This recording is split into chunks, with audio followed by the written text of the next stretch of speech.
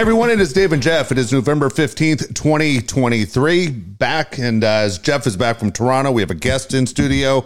We'll get to that in just 1 second, but I want to mention our good friend Brian Curry, of course, selling real estate all over San Diego for more than 25 years. He's the guy that wins all the awards. He's the guy that can help you find the house that you need in San Diego County. At the same time, if you're looking to sell your home, he will get you the most for your home.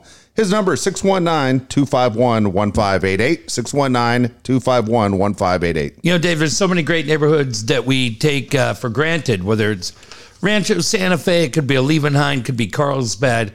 But it's always nights like this with weather like this that remind me of the neighborhood we need to call Brian. And it's those beautiful houses that lay in the Tijuana River Valley. It's unbelievable. And if you get there with an El Nino coming, man, just go out, you're taking that fresh air. If you're a little bit of an outdoorsman like me, maybe you do a little fly fishing in the Tijuana River Valley.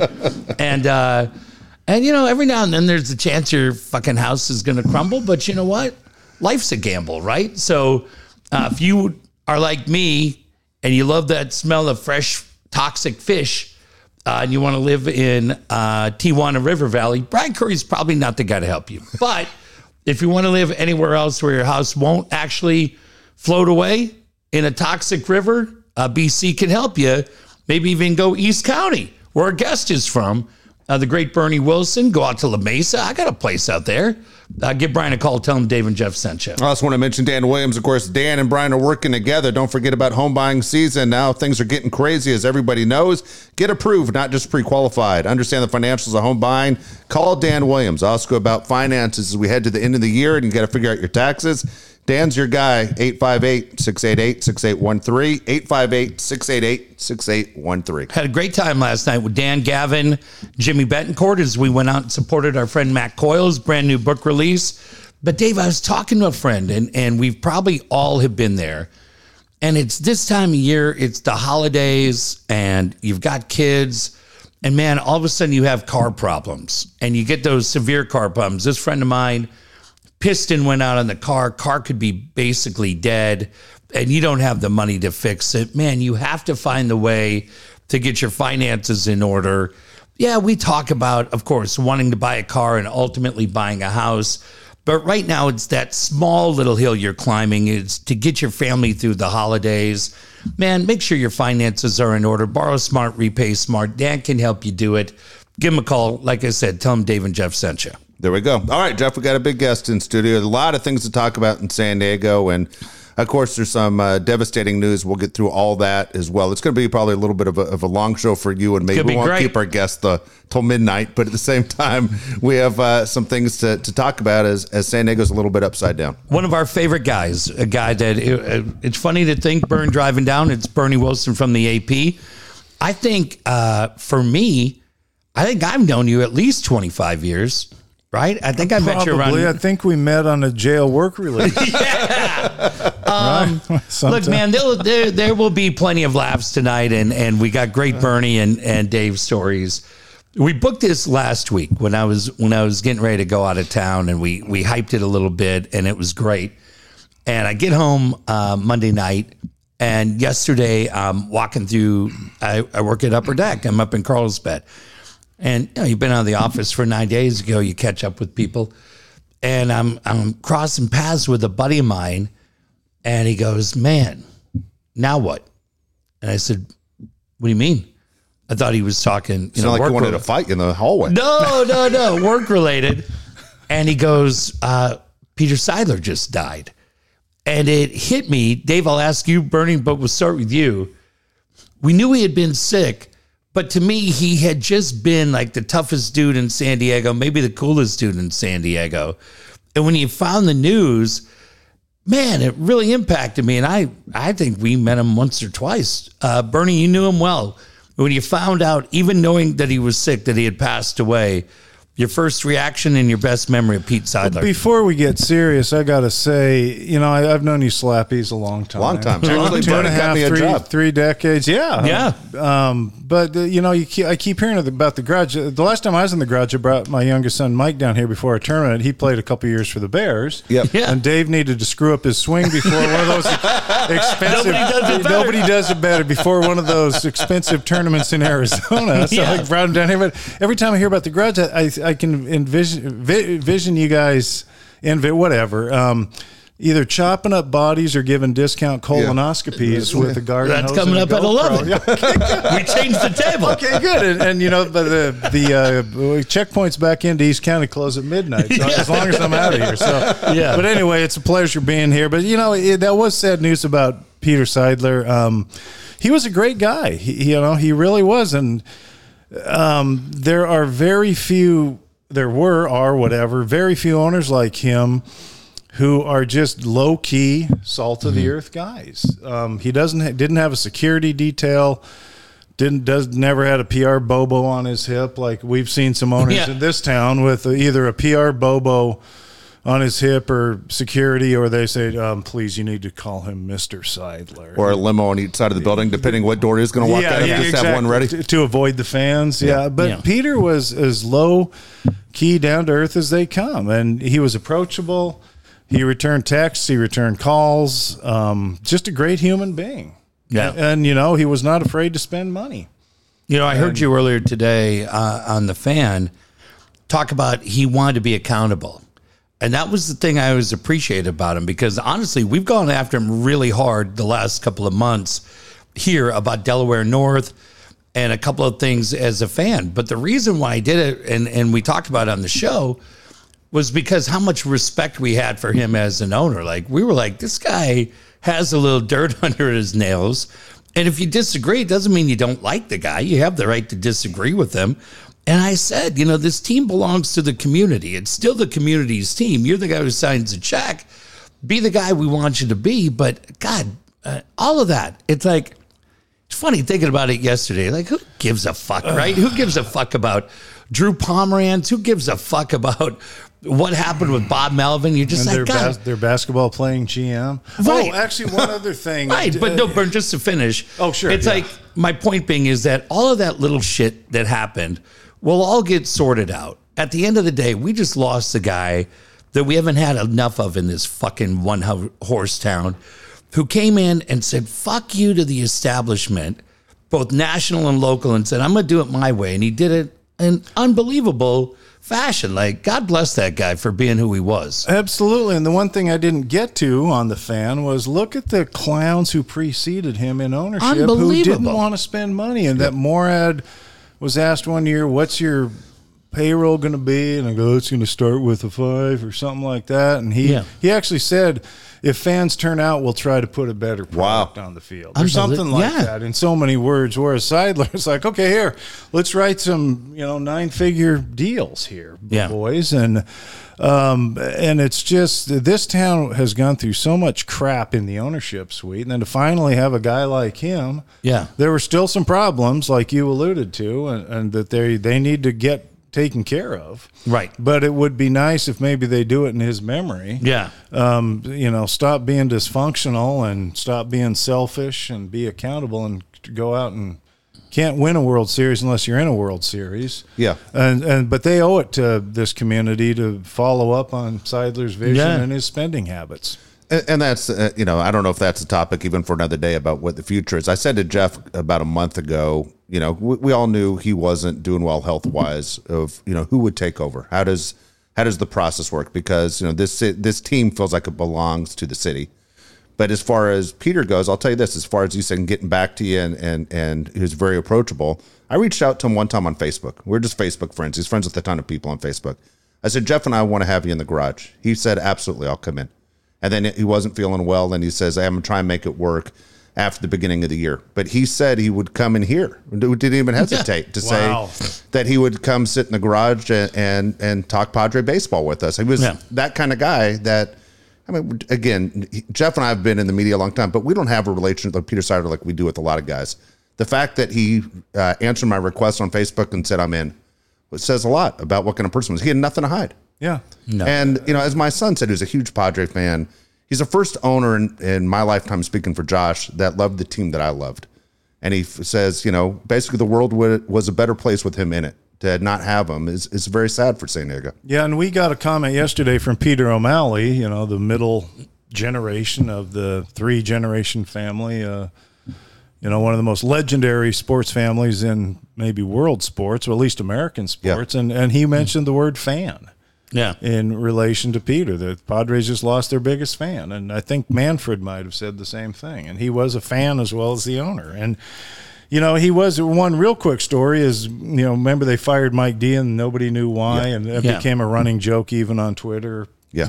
Every once in a while, just blast out, why did the Padres fire Mike D? And I worked him all the time. I said, why did you fire him? And he said, I can't talk about that. And I said, well, at some point, I want to sit down with you and have you talk about that. And he said, well, drop by my office sometime. So I took him up, dropped by his office, and then it didn't end up writing a story because he wasn't going to. Yeah. Well, he wasn't going to say. Nobody was. They've got NDAs and lawyers and stuff. But we just had a nice conversation in his office. It wasn't on the record. It wasn't off the record. I wasn't doing a story. We were just BSing, talking about the homeless, this and that, Dodgers. I grew up a Dodger fan in the 60s because they had a AAA team in Spokane. And when it was just a very pleasant conversation. And then when it was time for it to go, there was a bottle of tequila sitting on his desk. He said, why don't you take that bottle of tequila? And I said, Peter, I can't do that. I just came down to BS with you. Yeah. He goes, no, seriously, he insisted. It's a nice little decorative bottle of tequila, numbered batch. Wow. And so I guess I'll crack into it pretty soon, maybe at the holiday happy hour at the Leucadian on December 1st to get a commercial plug, Jay Paris's holiday happy hour. Yeah. I might bring, you've been there before, so we need to get this meathead. He was there last year. Were you 2 years ago? I had hip replacement last year. The problem is coach tells everyone in San Diego what time and where, and you can't move around. Yeah, well, show up early. Bud Black gets early. Maybe I'll bring the Peter Seidler Memorial there you go. Bottle of tequila. We're down for that. But I mean, that's just the kind of guy he is. Most owners wouldn't even want us in their office, and then he says, "Take this bottle of tequila." That's pretty cool. Look, we have seen this town reacts in the moment very, very quickly. People will debate forever whether or not number 6 should be up on the wall. Right? Fine, it's done. But when you look around Petco Park, there's currently 3 statues. There's one for Tony. There's one for Trevor. There's one for Jerry. Contributions to that team cannot be argued for any one of those 3 guys. You look at Peter Seidler, he was there a short period of time. But when you look at the impact that he made on the ballpark, when he looks at the impact that he made on the neighborhood, when he looks at the impact that he made on the team, Bernie, pretty high bar. Pretty high bar, not to mention the fact that you said that he was just a guy of the people. Do you think at one point we see a Pete Seidler statue memorial out there to honor a guy that did a lot to bring that team back from the dead? Absolutely. Not only a Peter Seidler statue, put him in the Team Hall of Fame. Yeah. And immediately, somebody suggested, I'm sure that they should this summer. And then somebody suggested naming that goofy square that they're redoing, Seidler Square or something. Which is funny because you knew him obviously much better than we did.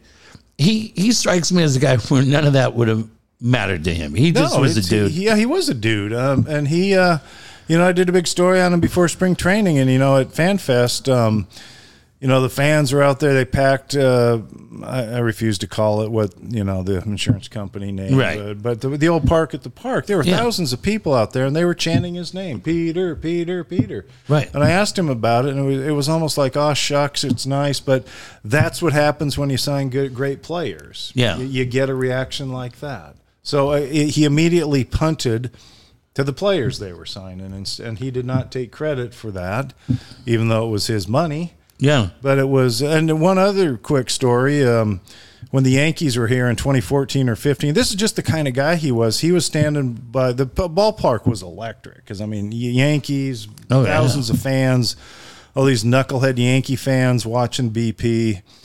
And Seidler was standing by third base talking to Reggie Jackson, because they had known each other going back to the O'Malley days.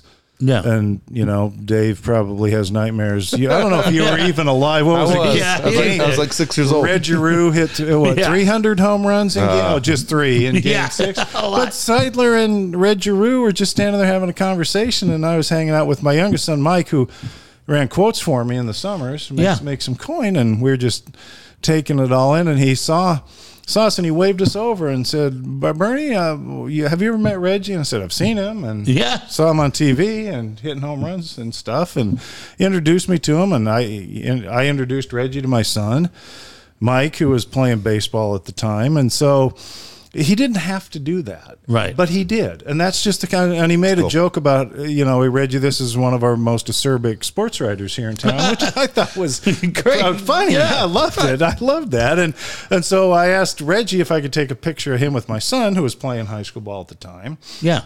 And it's a great picture because Mike, my son, put his arm around Reggie. And Reggie, I don't think, liked that because Reggie's looking at Mike like he wants to kick his little suburban white ass from El Cajon. But I guess, it's the bro thing you do. You put your arm. But, I guess you don't do that to Reggie. But he didn't kick my son's ass. And we got this great picture. And it's all because of Peter Seidler. That's the kind of guy he is. He sees you. He brings you into the conversation. Right. And one day before they opened the gates, he was showing Paul Ryan around the place. I guess it's the former House Speaker from Wisconsin. And it's like, what's this? Maybe it had to do with the equity company or something. Right. But it's like, here's Peter Seidler, the former Speaker of the House. The ball capper, probably a fishing hat. The coolest guy. Yeah. I mean, Seidler looked like a sports writer or an ex-radio dick. Yeah, right. He wasn't a dick, but like one of you two slapped. He looked like a guy. Yeah. He didn't have to wear a blazer. You see these NFL owners. And right. Mr. So-and-so is here and security clears everybody out. Yeah. But, Peter could have mixed in the press box really well. Actually, probably more dressed better than most of us. But that's just the kind of guy he was. No pretensions, nothing.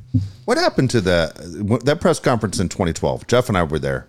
There were 4 people who showed up to that press conference, not counting Ron Fowler. What happened to those O'Malleys? Apparently, the decision was made that if they didn't have an office at Petco Park, they didn't get their name in the media guide or their little bios. And I don't know if they're even still part of the ownership group. But they made a huge deal about there were 2 Seidlers and 2 O'Malleys. Yep. Yeah. And then the O'Malleys just sort of disappeared. Yeah. So I guess maybe they went with Mike D.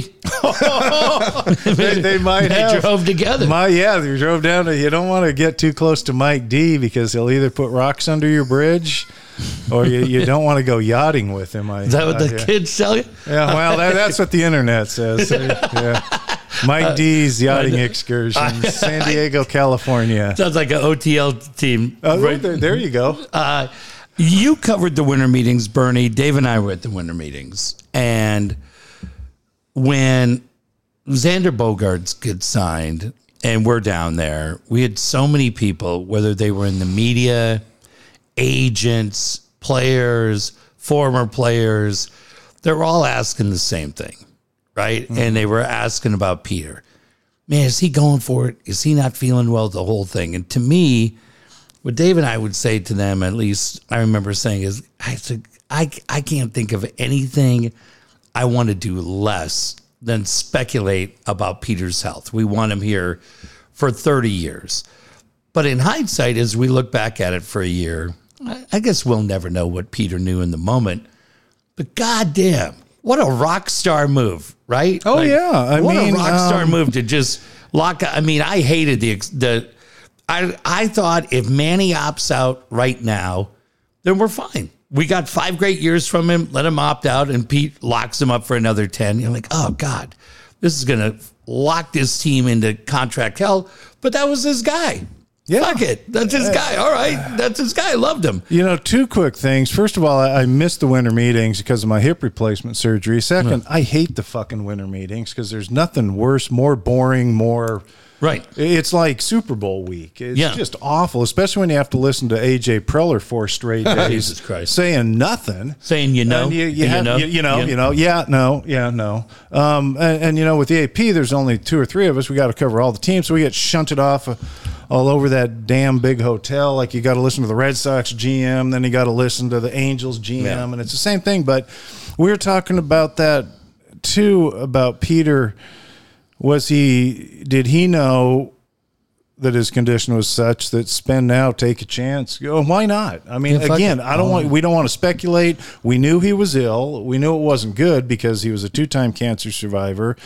He didn't look good at the Padres Hall of Fame. And I mean, he's a gamer. I mean, if I were sick, he was a gamer. Right. He was there. You wished him well. You didn't know how bad, and you certainly weren't going to ask. And then they issued that statement in mid-September that he'd had a medical procedure in August and wasn't going to be back at the ballpark that year. And I think we've all had family members felled by cancer. Yep. And you know that it's not good, and you hope for the very best. But, John Lennon said it best, you don't take nothing with you but your soul. Yeah. God bless him if that was his intention. Right. If he knew he wasn't long for this earth and he wanted a championship and he had the money, God bless the man. What an impact, man. Yeah. I mean, he'll never be forgotten. And the thing that people, Twitter can be such a cesspool. Yeah. But why are you doing this? Why are you doing that? And people occasionally would chime in with, dude, it's not your money. It's Peter Seidler's money. Yeah. If he wants to spend it, let him do it. Yeah. Yeah. Right. I mean, I think Ben said it today is right. If the worst thing that can be said about you is, man, you were a fan and you led with your heart instead of your head, it's pretty good. Yeah. You did pretty good. Absolutely. I mean, fuck it, right? Yeah, I'd much rather. And I think he should be. There's a bunch of dickheads on Twitter yesterday. There were some stupid tweets by some national.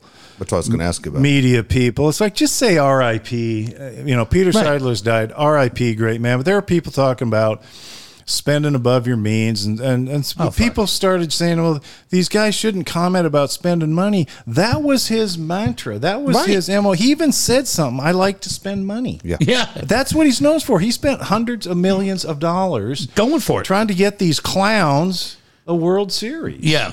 So just accept it from the man, honor his memory, say a prayer for him, pour out a hazy pint or whatever, and let the man get his eternal rest and hope that they can win a World Series. Opening day will be pretty wild. Huh? Yeah, it is. It's going to be pretty. It's just death sucks, man. Yeah. It really fucking does.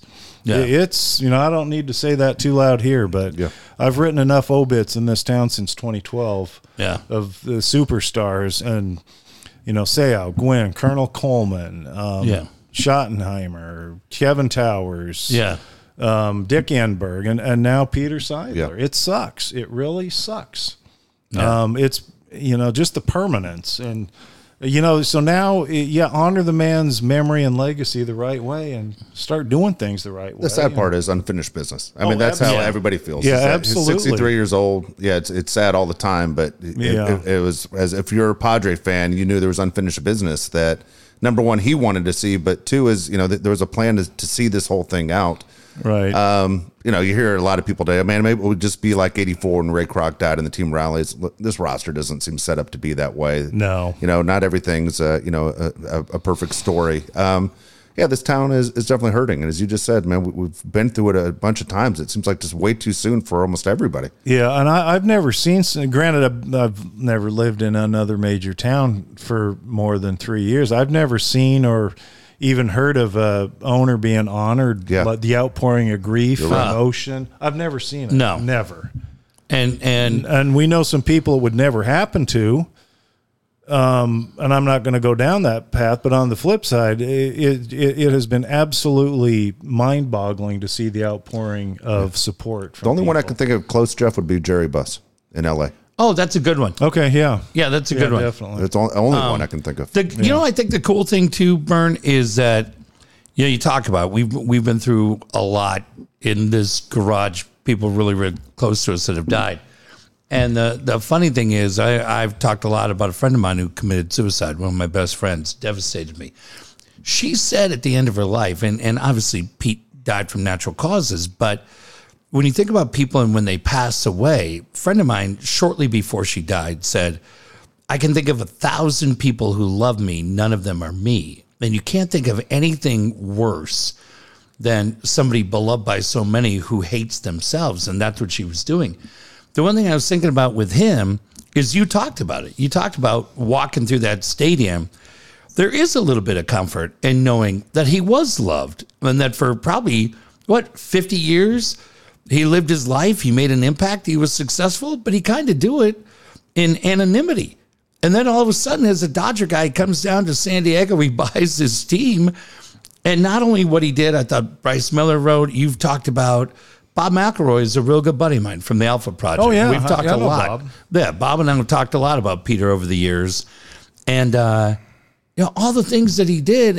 And at the end, I mean, he's a very humble guy, but there is a little bit of satisfaction knowing that, he knew he was loved in this community.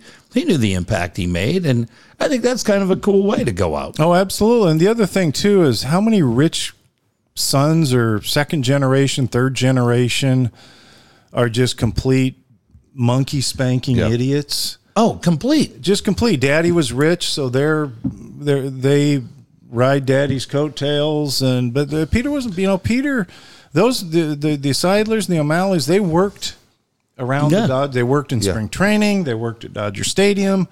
They worked in the minor leagues. I know Tom Seidler was an executive with one of the Northern California minor league teams for 10 or 15 years or so.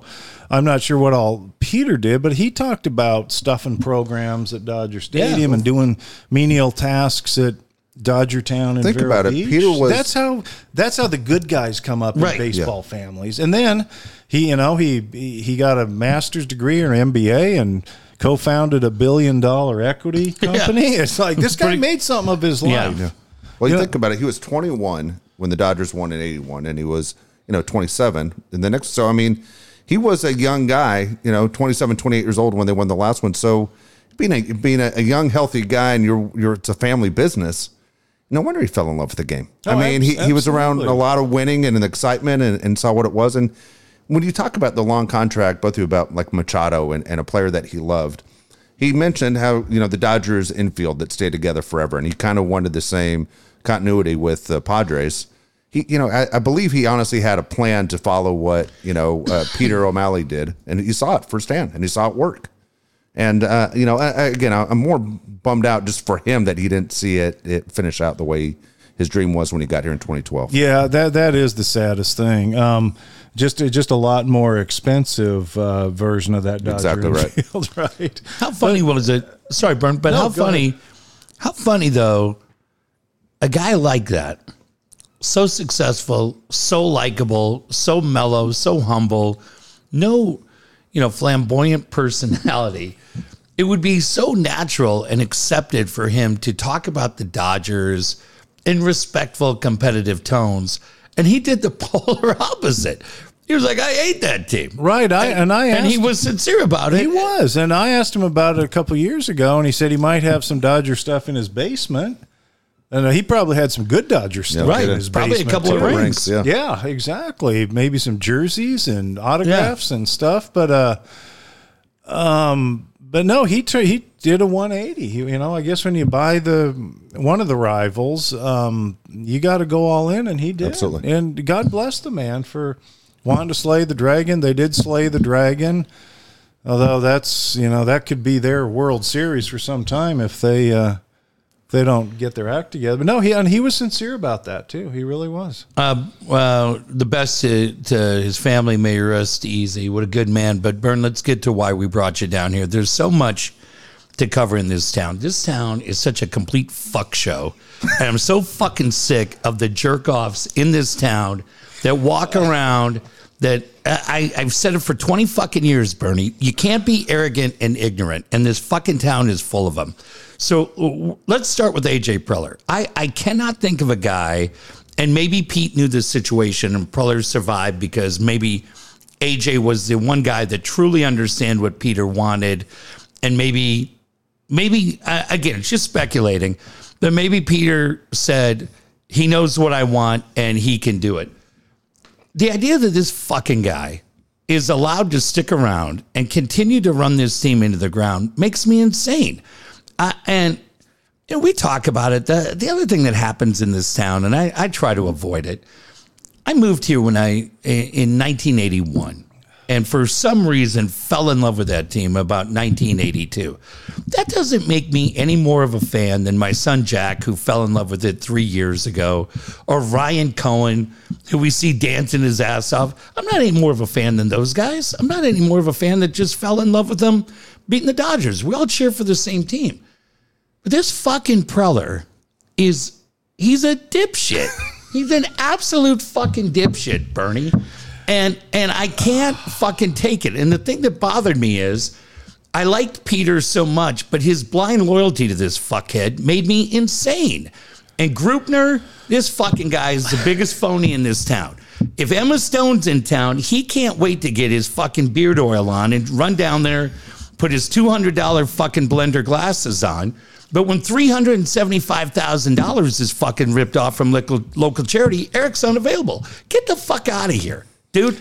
Be the guy that Larry Lucchino was. That's the guy you want to be? Larry would have been up front. So I don't care who, but with Peter gone, which one of these two fucking dickheads is going to drive this bus right into the fucking ditch? Because I know it's going to be one, or they're going to drive together like fucking student drivers at San Diego. I'm going to answer that two-part. First of all, since we're going into the gutter, I got to ask you, hey, Dave, has anybody told you to go fuck yourself today? I was waiting for you to get here. Yeah, go fuck yourself. Second, they should buy an America's Cup boat, because they have a wheel on both sides, starboard port, and they can both hold a hand on a wheel as they slam, as they race Mike D's yacht out on San Diego Bay. You know, I remember the day Preller got suspended by MLB for the medical records thing. We were moving our youngest son into his dorm at UCLA, trying to be a dad. Right. My wife was there. We were moving him into whatever hall I can't even remember, but get called, fucking Preller's been suspended 30 days. Can you do a story? I said, fuck no, I'm trying to be a dad. Right. You know, and that's how my job is. Yeah. You don't have time to yourself because there's always stupid shit like that happening. So fortunately, our guy Jimmy Golan in Boston, since it involved the Red Sox, he was on the clock and he did the story. But the next day, I had to do a follow-up, so I called Seidler, and the first question was, are you going to fire AJ? Yeah. And he said, oh, no. I said, why not? Right. He goes, I believe in him, and I'm not going to fire him. But most organizations would have fired him. Right. Rightfully so. In any sport, not just baseball. Yeah. Because I believe that wasn't his first strike, right? Yeah. There was something that had percolated from before he got here. And it's like, at that point, you knew what is going on, and he has, and Seidler continued to back Preller. After every season, it's the same thing. You have confidence in Preller, and I believe in him. And I mean, you look at the Preller with that try to win now thing in 2015, where he's signing all these dorks. Yeah. Will Middlebrooks. Matt Kemp with his arthritic hips. Yeah. Matt Kemp dated Rihanna, and she apparently scared the living shit out of him. he wasn't the some after that. I'm sure none of us would be, but respect to the man, though. Right, of course. Rihanna, but he just, and then spent $80 million on these international players. And apparently Randy Arozarena, I love the Mexican media. There's some really cool guys. Yeah. They have to wait 3 hours to cross the border. Usually they're here for Sunday. I love talking with those guys. Yeah. They are just the coolest dudes, but one of them posted something with Benji Gill or Hill. I don't know how you Benji Gill. Benji Gill. So I've heard him the last name pronounced Hill, but I'm an ignorant East County. No, we'll just call him I've been Gill. here 30 years, and everyone calls him Benji. He's down the street. Everyone calls him Benji Gill. Benji Gill. I'm not going to try to be proper. We're in a fucking garage, right? Yeah. Right. And so apparently he was managing in Tijuana at the time, might even have had him. And apparently the Padres could have had Arozarena for $1.5 million or something. Instead, they're spending crazy money. Ona? Yeah, exactly. Yeah. Instead, they're spending the crazy money on Morahone? more on these other guys who never panned out. Right. And it's like, what are you doing? Matt Carpenter. Yeah. I mean, Cronenworth, the Darvish extension, Xander Bogaerts. I mean, it's not like we don't have 25 fucking examples. Yeah, and I don't, again, Xander is a great guy. Terrific human being, great clubhouse I got guy. it, but so's Kevin Scatterici. We don't need him at short. That's a great point. And I can tell you, Kevin Scatterici couldn't play short right now. But it's just, you just roll your eyes. And boy, there's some Preller defenders out there. Oh, my God. It's like, can't you just look at it? objectively, They can't. They can't. That's the problem. He has 0 division titles. I know the wild card has changed things. 0 90-win seasons. Yep. They even defend, well, why do you need to have 90 wins? Well, it sure as hell is better than winning 82 or 86 You have a $260 million fucking payroll, man. Yeah, you don't. You're not $31 million anymore. And it's like rolling out. Who was that? Fucking Jason Bartlett. Yeah. Oh yeah, I remember him. Yeah. Not rolling him fucking out. No penance. And no fucks given. Right, no fucks given, totally. And the only manager who at least had consecutive winning records, was a guy Bowmel, who couldn't wait to get out of here. What happened? What'd you see down there? Just real quick, I saw some slapdick yesterday tweet blaming Bob Melvin for Peter Seidler not seeing a World Series champion. It's like, really? Are you that fucking stupid? Oh my God. Are you that fucking stupid? Yeah. Apparently so. Yeah. Apparently the whole Bowmel Preller thing was percolating from early on in Bowmel's tenure here. Yeah. Wow. Early on. He probably got a load of it in his first spring training is my guess. Yeah. And probably thought, what the fuck is going on here? Do you have access to him like we had in the past with Boach and Towers and those guys? Pretty much. Not, it's more group grope. Yeah. But you mean the manager? Yeah. It's mostly group grope. And of course there's a million team PR people and broadcasters all around, but you can peel them off for one-on-ones after. What was your takeaway of his time here? I liked him a lot. Yeah. I really did. He's a smart guy. He's old school. And I know there was a thing about, was he using analytics? Was he using the input coming from upstairs? But, I like him for other, I don't have to like a guy for his bait. I'm there to cover the goddamn game. Mm-hmm. The one who lost, why. I'm not there to criticize every move or, you raise questions certainly, but you don't have time for the deep dives. But, he was good to deal with. He was prompt. He was punctual. Look, when it's 10 o'clock or 10:30 on a Wednesday night and we got deadlines biting our ass, we want to get in and get out. Yeah. And he was punctual. He was quick.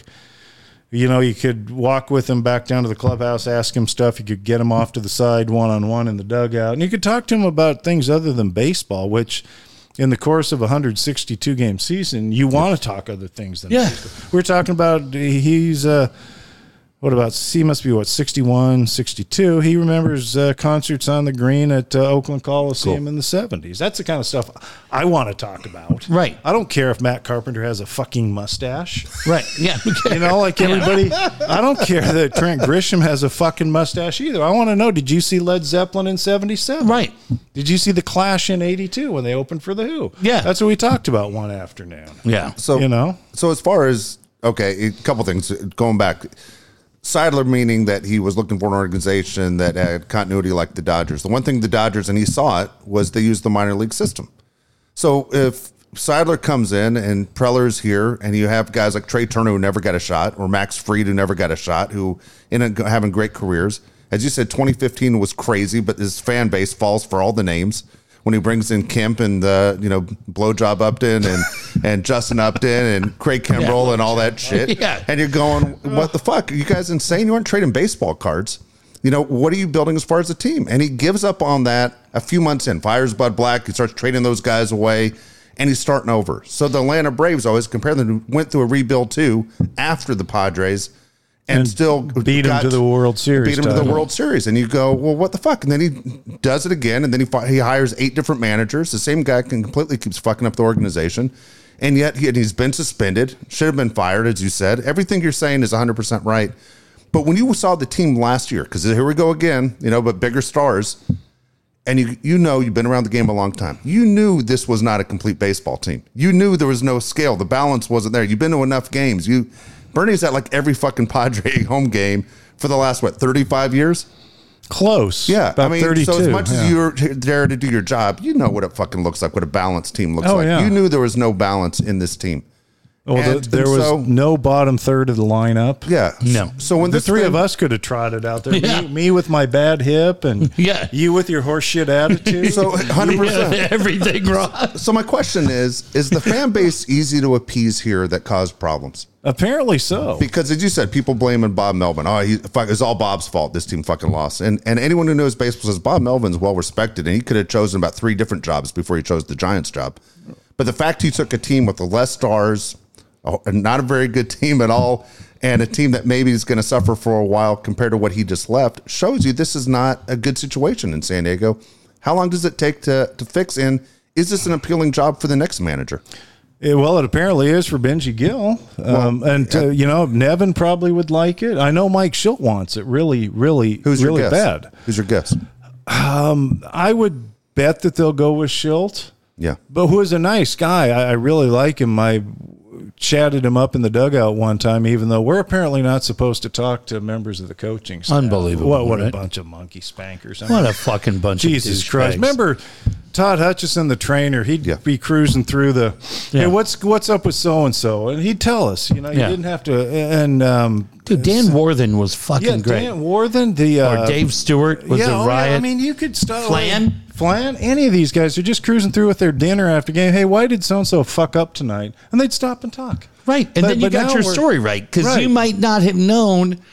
You see it one way, and they fill you in on that background. Right. And you go, okay, I'm not going to lock you to that. Right. But now I don't sound like a complete fucking douche. Exactly. Because I know the background. But we could, Balsley, we would have regular confabs with Balsley. Yeah. The writers quickly gather around him and get a few pithy quotes. But anyway, so I've had a nice convo with Mike Schilt. I know he desperately wants it. I would actually love covering Nevin again. I don't know that they would hire him, but I think he's right there. I think he might be. Then you see these clowns. How do you justify that hiring? No joke. I mean, if he wasn't good enough for the Giants, he wasn't good enough for the Yankees, it wasn't good enough for the Angels, yet you're going to bring him back here? He's below 500 record. I know, but if anybody could do it and try to sell it, it'd be Preller. I tell you, I watched the Ron Washington press conference today, and I'm like, the fucking Padres blew it. Ron Washington was so good today.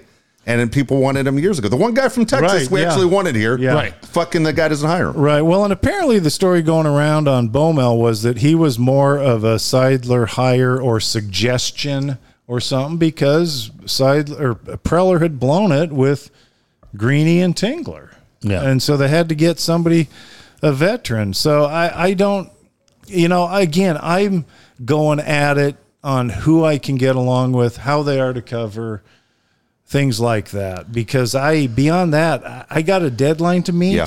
And once I found my story, I go home and hope that my wife hasn't finished all the booze in our house. Okay.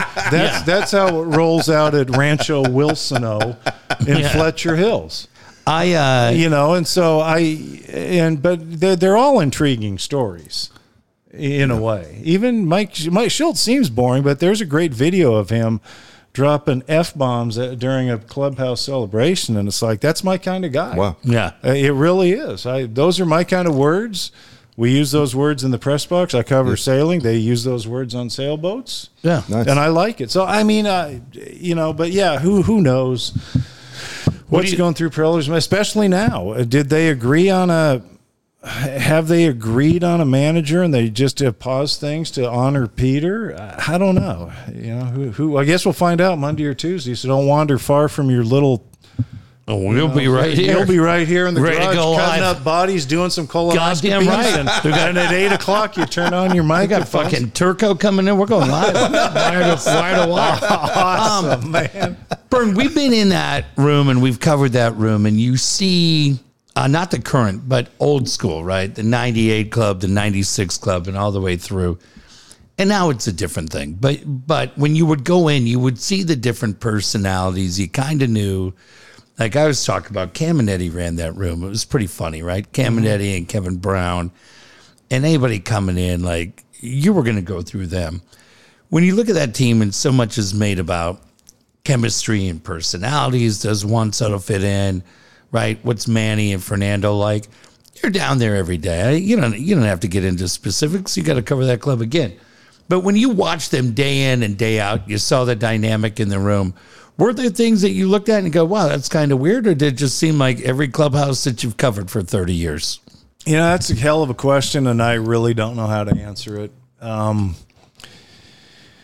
So much was swirling around. The real dynamic we don't see because we're in there for an hour. They're very sterile. Yeah, it's very well. We go in there. We get an hour before BP. Some guys aren't even there yet. Some guys are hitting in the indoor cage. Some guys are in the training room. A lot of guys are eating. You just don't see a lot of stuff. Post game, there seems to be a vibe, but I don't know, and I don't want to impugn anybody without we certainly hear things, but it's like the whole thing about Manny being whether he was a leader or not. I just found it interesting that so many people needed anonymity to say their piece, and then Manny was expected to speak on the record. Yeah. Not that I ever thought I'd defend Manny. Right. He doesn't like us, which is fine. It's what's the saying in The Godfather? It's not personal. It's strictly business. Yeah. He doesn't like us. We don't have to like him, but we get along. We coexist. Yeah. You don't need every guy every night. Right. Although he seems like he's on every night. Well, but they go to him a lot, which I give him credit for that. And I do too, because he's the big money guy in there. He's the big name. I don't think he's officially the captain, but he's sort of viewed as the captain. But he's a gamer too. I'll give him that. He's in the training room quite a lot. But you go in there after the game, and Tatis is sitting there, Kim's sitting there. They're on their phone, but you can go up and talk to them. Yeah. Soto comes and goes. Bogarts is there, but you hear other stuff that didn't come out, but we can't get it confirmed. So I'm not even going to bring it up here. But we can't report it unless there's something to it, a hard and fast fact. But you let's just suffice it to say that you mix massive contracts with massive egos. Some guys have won World Series rings and might have certain expectations. Other guys have not won World Series rings, and who knows what expectation you have when you're, they all make a lot more money than we do, but four of them in there make staggering money. Yeah.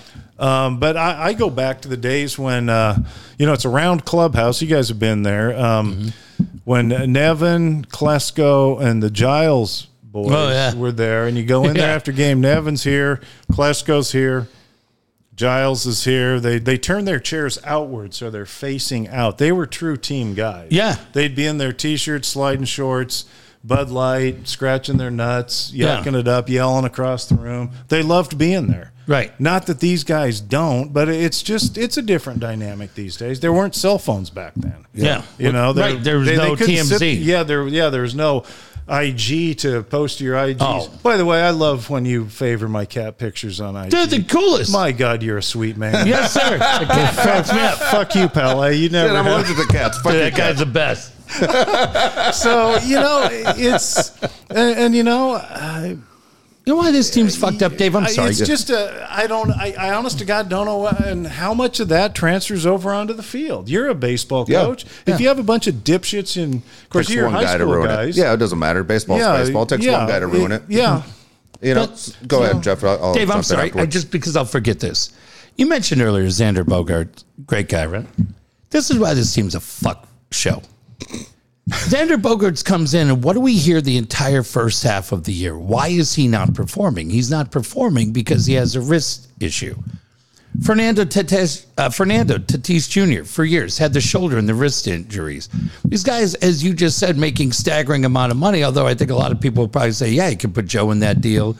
You could put Darvish in that deal. Sure. Not one fucking thing has been done to address a guy who you have an 11-year contract with, who has a wrist injury, and you're trying to get cortisone, and he can't fucking tell anybody fast enough, I'm trying to play through and I'm hurt. Then fucking do something in the offseason. Nothing happened with Fernando. There's no accountability for that team. And unfortunately, it started at the top. It goes down through Preller, and it continues to let these fucking guys run wild. And when at some point does somebody go, hey, look, you're the fucking employee, dude. We're paying you. And if you're not capable of performing, then we need to look at things to do to get you at the level that we thought we were getting when we made an 11-year commitment, instead of saying, hey, man, probably don't want to go bowling. Good luck with the wrist. Sorry, Dave, too soon. Fucker. Fuck you. Speaking of that, these CIF balls, at what point do we start throwing them at Pell's? Yeah, I don't think he paid for them. I can't throw one back. You know he did. Yeah, he can't throw Well, back. because you guys can't hear, but people are like, what's that noise? Bernie's rolling a baseball back sorry. and forth. This is where Pele takes balls off the face, right? I've done it a few times. Done a few times. So anyway, again, But I mean, there's no accountability. There's not. And, you know, the medical thing like that has been going on with this franchise since long before this regime. Well, They've always had medical, I don't want to use the word malpractice, but you know where I'm going. Cluelessness. Yeah. Whatever. But yeah, it's like, and Bogarts is talking about that wrist late into the season. It's like, dude, get cortisone. Manny went in and got the elbow done. Yes. I give him credit. Oh, absolutely. You know, and for him to spend a month DHing because he couldn't play. I mean, that dude, the ankle in 22. Yeah, right? I mean, he's a gamer, and he's not a pussy. That's for sure. To you know, throw that word out there. But like pal, we do it all the time. So okay. But I think too, it's a different era where, like you mentioned, Tatis didn't get the 1 year, and Lamet didn't want to do something. Right. And these guys, and you wonder how much of it is their agent feeding them stuff. Oh, you don't want to do this. You don't want to do that. You know that there's guys in there talking to outside coaches. Yeah. I know that certain people, former superstars from San Diego would be on the phone to their old high school hitting coach after tough games when they're playing in the major leagues. And there's probably a lot of that going on, but you got to think agents are involved and you have hard-headed players. But you're right, somebody needs to grab these guys and say, look, we sign your paychecks. Yeah. We have a medical staff. Right. You can go get a second or even a third opinion. Right. But you bring those to us, and then we're going to sit down and we're going to decide. Yeah. And, you know, granted that everybody says, well, it's your body, your decision. And it's like, son, you want to play baseball here? Yeah. All right. Let me ask you, I'm going to throw four things out there that we hear.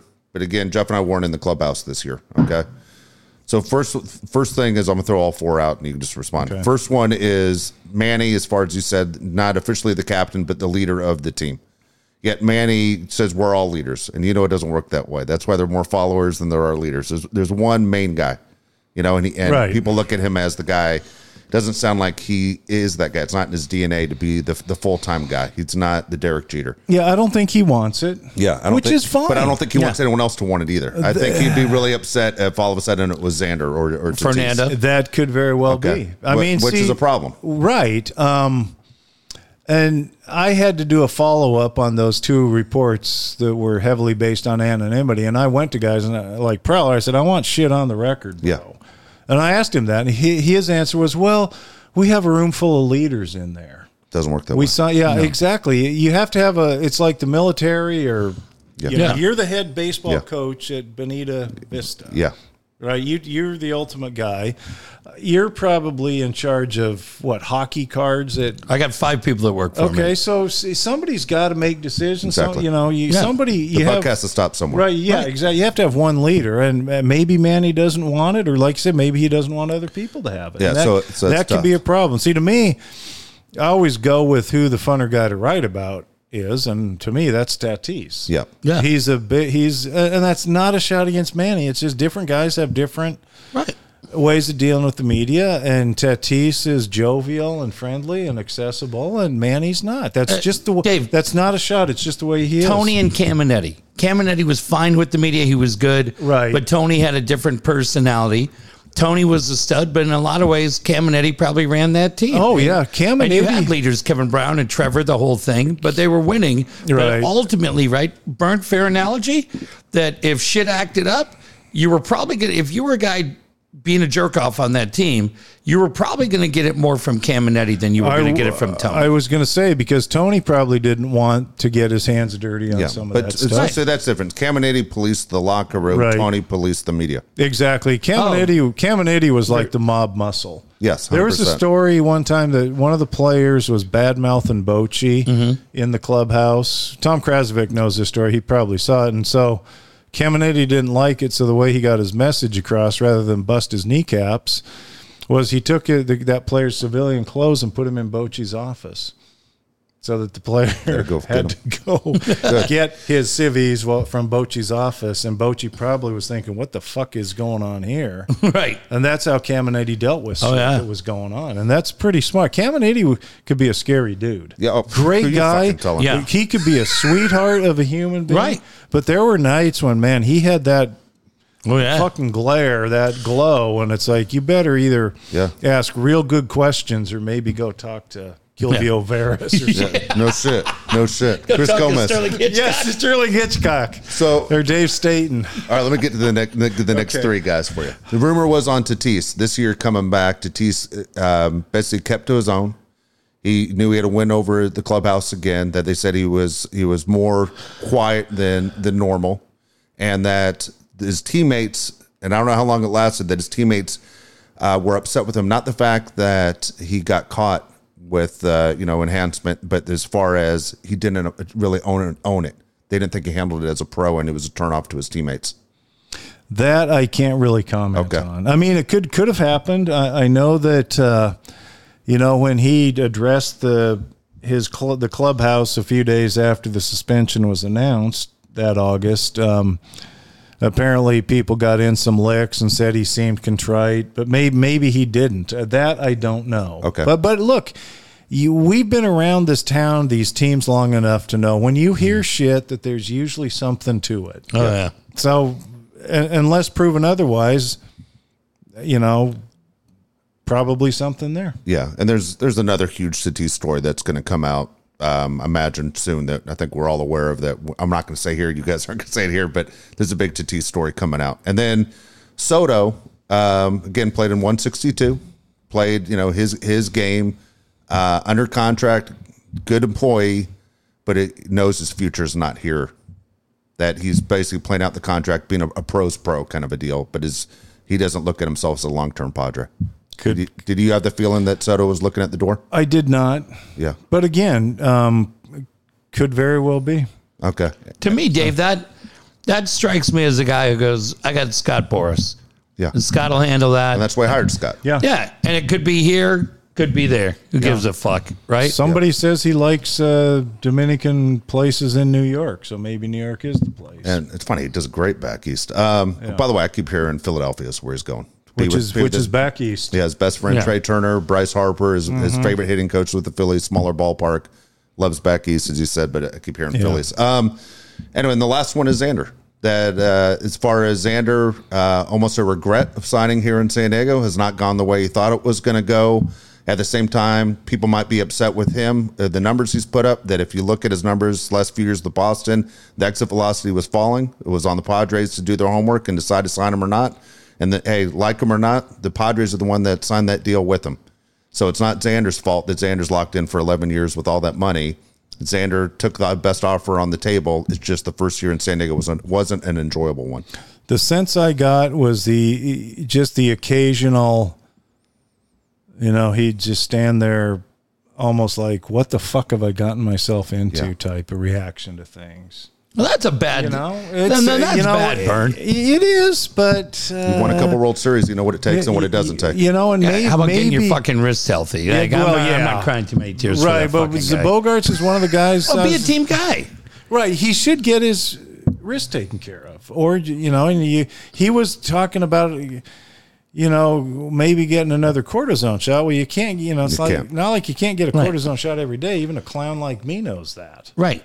I think every 3 months or something like that? 6 months. 6 months, yeah. But he just had And they aren't good for you. They're not supposed to be good for your health. Is that right?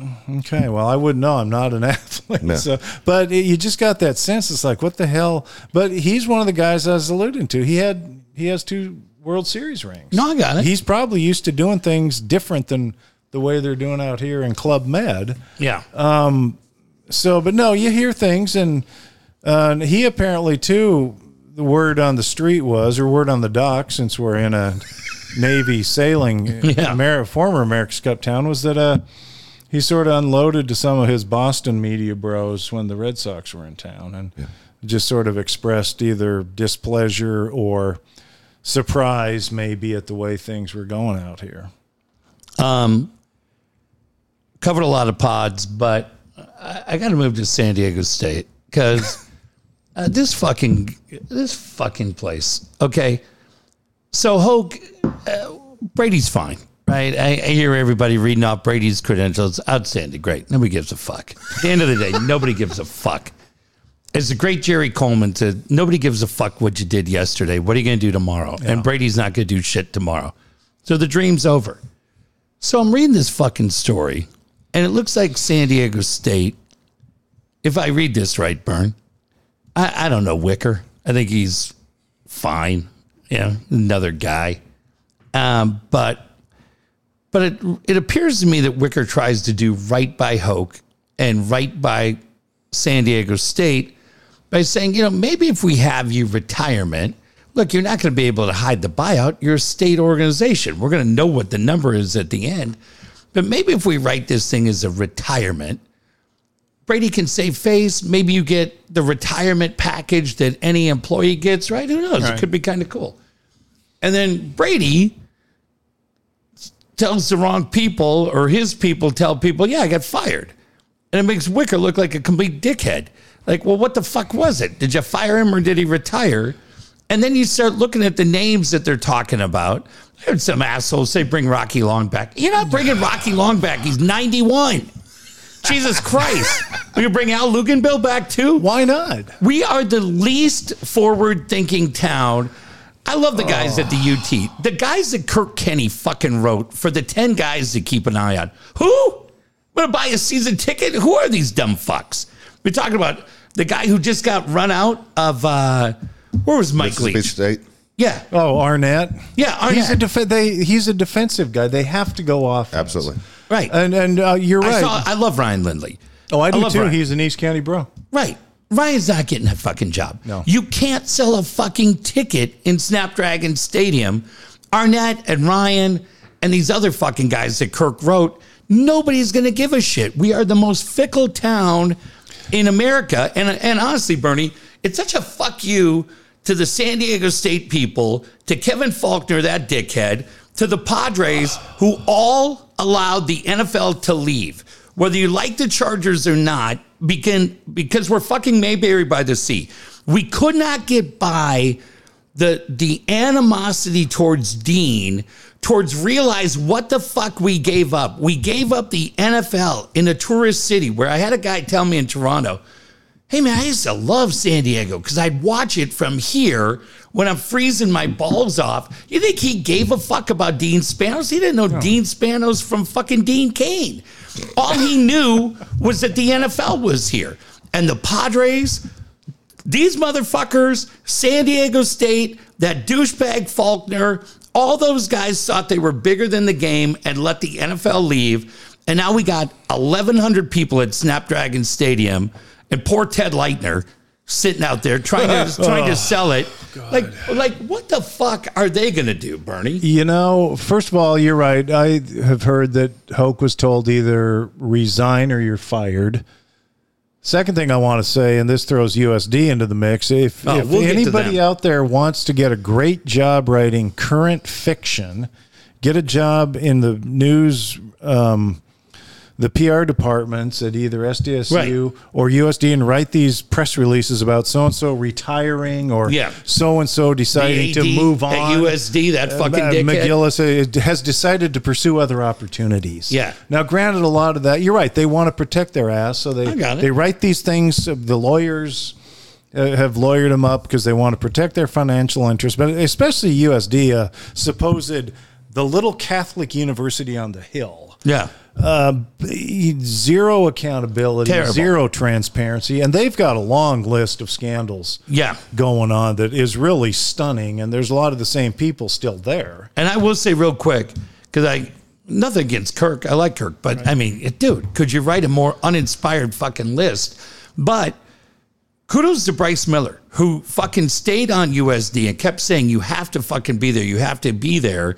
There has to be something, because USD was doing everything they could to bury that story, and they continue to be an embarrassment in the way they address it. Fuck, man, as a parent, you got kids in college. Dave, your son's college. I got kids 2 years away. They're not heading to USD. Holy fuck, they can barely pass PE. But the fact that you got kids going to that school and you trust them as a parent, fuck the Toreros, man. Anybody that went to USD, you should be ashamed that that's what you call an alumni, the way they're handling this. What a fucking joke. Oh, yeah. It's mind-boggling. Can you imagine being the parent getting that phone call from these kids? If that actually, I get it. Everybody gets their day in court. And we learned with Matt Ariza. Yeah. We got to let these fucking things play out. I get all that. Right. And apparently, I haven't seen the lawsuit. I need to get caught up in that. But apparently, there's some really sick stuff that not even my fraternity would do. And we had a goat in the house during initiation. A goat? A goat, yeah. Yeah. But there's apparently a lot of stuff spelled out that it's like, who thinks up this stuff? And, the whole Catholic thing's a joke anyway. It's just whatever. It's affiliated with the Catholic Church.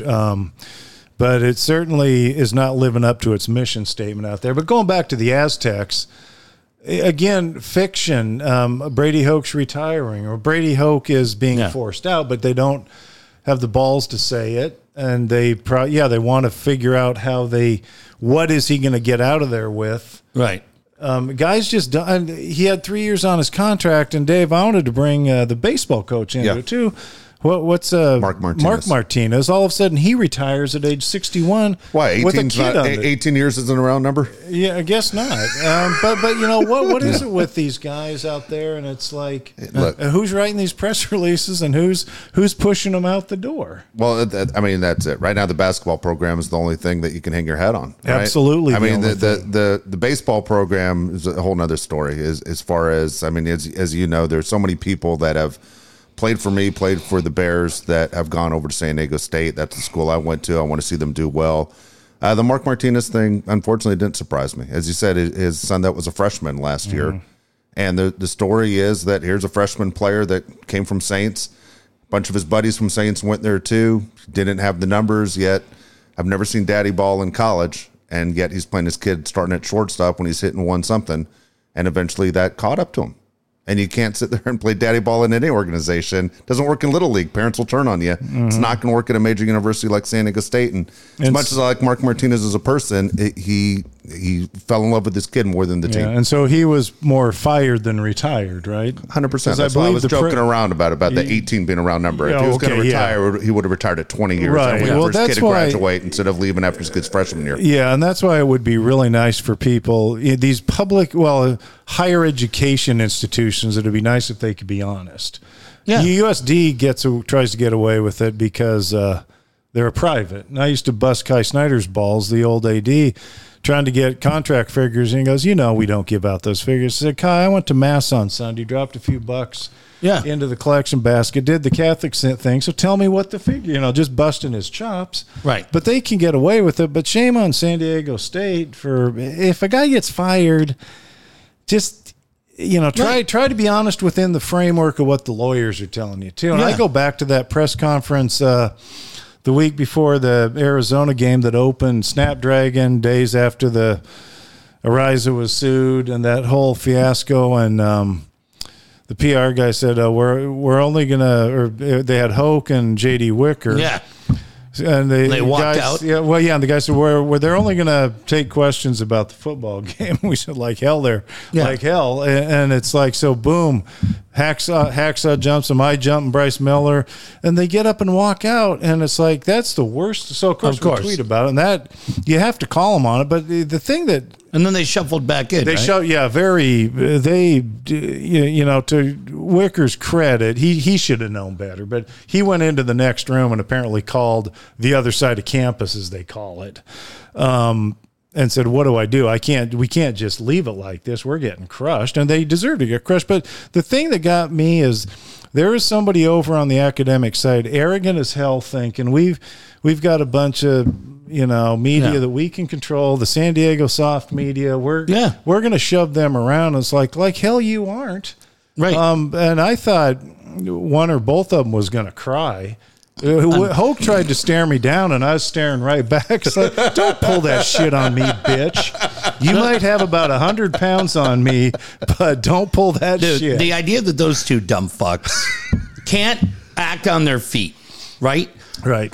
You can sit there and ask me anything you want about Matt Araiza, and all I'm going to say is, ask me a question, Bert. I'm going to be JD Wicker right now. We'll play the game. What and when did you know about Matt Araiza and his legal issues? You know what, Bernie? I'm going to tell you every part of it as soon as I can. But right now I can't. You can understand. Let me ask you this, Bernie, as a parent. Whether your child was on either side of the story, you would want the story to play out. Oh, absolutely. And that's what we're going to allow it to do. Okay, I'm sorry. So I'm just saying, acting. I'm playing JD Wicker. Okay. So, Bernie, I get it. And listen, we're finding this out kind of live in live time. And a lot of these stories play out. Things are said. You guys know it. You're in the media. A lot of things are said. They don't turn out to be right. So our team, Matt's team, the other teams are going to work this out. We're going to find it. And we'll ultimately decide what it is. But as of today, knowing the answer that I would like to give, knowing what I've heard, but knowing whether or not that's right or wrong, I'm not comfortable giving it. And I hope you understand, out of respect to all the parties involved, that I'm just not comfortable giving a full answer until I actually have the full answer. That's exactly how it should have been. Right, and then he's a fucking moron. And then we would have. He's embarrassing the JD initials. Fuck that guy. He's a fucking empty suit. Yeah, but those are his first two initials. Those are your first and third. I have no idea what your middle name is. Paul, after my dad. Okay, a good Catholic name. But then the second question would have been, Hacksaw was the one who asked this. Bring it on. I'll fucking take his lunch money like I've done forever. This was a murderer's... Hey, Bubba. This was a murderer's row of old school journos. And a kid from Iowa? You think I'm worried about him? Bryce Miller throws haymakers. So, Hacksaw then, and you play act this. Okay. What is the team policy for players remaining eligible if they are under suspicion or being investigated for a legal matter? Right now, I would take... Right now, we think it's the best interest of all parties for Matt to be away from the team. Now, I don't know what actual state policy is. Of course, this was after he'd already gone. But it was a generic question. Yeah. But they couldn't handle it because they weren't prepared. You know, I hope smart people in this otherwise cul-de-sac town listen to this show and are in the crisis communications business. Yeah. Because San Diego State desperately needs somebody over on the other side of campus, as they say, in the athletic department, who is smart, has crisis communication skills in dealing with sports, academics. Right. I mean, you say there are things that are bigger than the game of football. Yeah, you got to prep these people before we might not have a bunch Michigan, of... Yeah. For fuck's sake, Brady. Dream job, bro. Yeah. But you can't send your guys over there and say, well, we're going to tell the media not to ask questions. That's not how it works. Mike May? Yeah, Mike. I wouldn't let Mike May tell me what sandwich to order. Actually, you think I'm going to fucking take direction and the from funny that thing guy? is, Mike May was already gone. It was poor Jamie McConaughey. Well, that's a fucking nice guy. He's a great guy, but I'm not taking any fucking orders from him either. Just sit down, Jamie. Sit down, boys. But it's just the arrogance. Dude, these fucking guys are clowns. San Diego State has this lethal mix. But somebody told Jamie to say that. Absolutely. Mike May might have texted. Mike would think he could. Hey. Yeah, I know. We learned from TJ Simers, where it's like, don't ask coach. Say, hey, coach, very first question has to be what they don't want to be asked. You have to, it's what we said about Seidler. They owe it to this community. Did a fucking rape happen on this campus? What do you know? Don't act up there like you're all fucking high and mighty. Right. And the other thing is, you're not the United Nations. You can't get in the Pac-12. Right. Sit the fuck down. Or the Big Sky. They don't want you either, for Christ's sake. But guys. And a lot of stuff came out after the fact that there were parents concerned. Was there a rapist on the loose? in the Correct. college area. What do we know? Are our daughters safe on that campus? Right. Are our daughters safe on? I'm not sure what the Greek row system is there because it seems to be scattered about. But if I had a daughter going to SDSU, I would want to know from the campus and the city police: is my daughter safe? Is she safe there? My kids live in La Mesa. I'm over in PB. For the last 5 years while I've been out of that house, we do the same routine. I pick them up. They're down at the end of El Cajon Boulevard. It's very easy to just drop down and I can catch the 8, but we don't. We come El Cajon Boulevard because if you drive El Cajon Boulevard from about 75th down to College, it was just kind of an electricity. It's not what it was 30 years ago. It's just kind of a different vibe. It's the old school bars burn. It's the Chico. It's a bunch of those different things. And then we swing down because you don't really want to go past College because then you get into that Rolando area, and that's not really where you want to be. So you swing down College, you kind of go down, you get the College campus vibe, and then we get on the 8 right by Viejas Arena. And I say this because you just said something. When you come down College and you go into that whole new area that's been built up, just kind of whatever that would be, just east of Arena, right? Where they put the Broken Yoke and they put the Starbucks, but the old Shed Taco place are still there. As you go through there, whether my kids are driving it on a Wednesday night or a Friday night or a Saturday night, there are college kids that are through there. But you know what you see a lot? You might see a group of buddies hanging out. You might see guys and girls hanging out. But a lot of different times, you'll see groups of 5 or 6 college-age girls, whether they're freshmen, sophomore, senior, it doesn't matter. And they're either going to the Starbucks, maybe they're going to 7-Eleven, or maybe they're going to that little taco shop. You're absolutely right to question that leadership group. And the fact that they're so fucking gutless that they don't get up there and say, hey, we got this under control, and we're doing it to protect this campus and protect our students, and we're going to figure it out. Ask us anything you want. We'll tell you. Dude, I wrote, there's no more useless fucking thing in the world than a press conference after any major disaster, right? And unfortunately, we see them a lot. When you see a mass shooting, whether it was in Maine or Orange County, anywhere else, hey, what do you know at this point? Well, they always say, well, it's an active investigation. And right now we can't answer it. Yeah. Oh, this is fucking great. I'm glad I came out here. Brought the camera guy out here. Yeah, thanks. Let's go to Dave. How many suspects do you think you have? Dave, it's a great question. Love the story you did last night on Bernie's cat. They all say the same shit.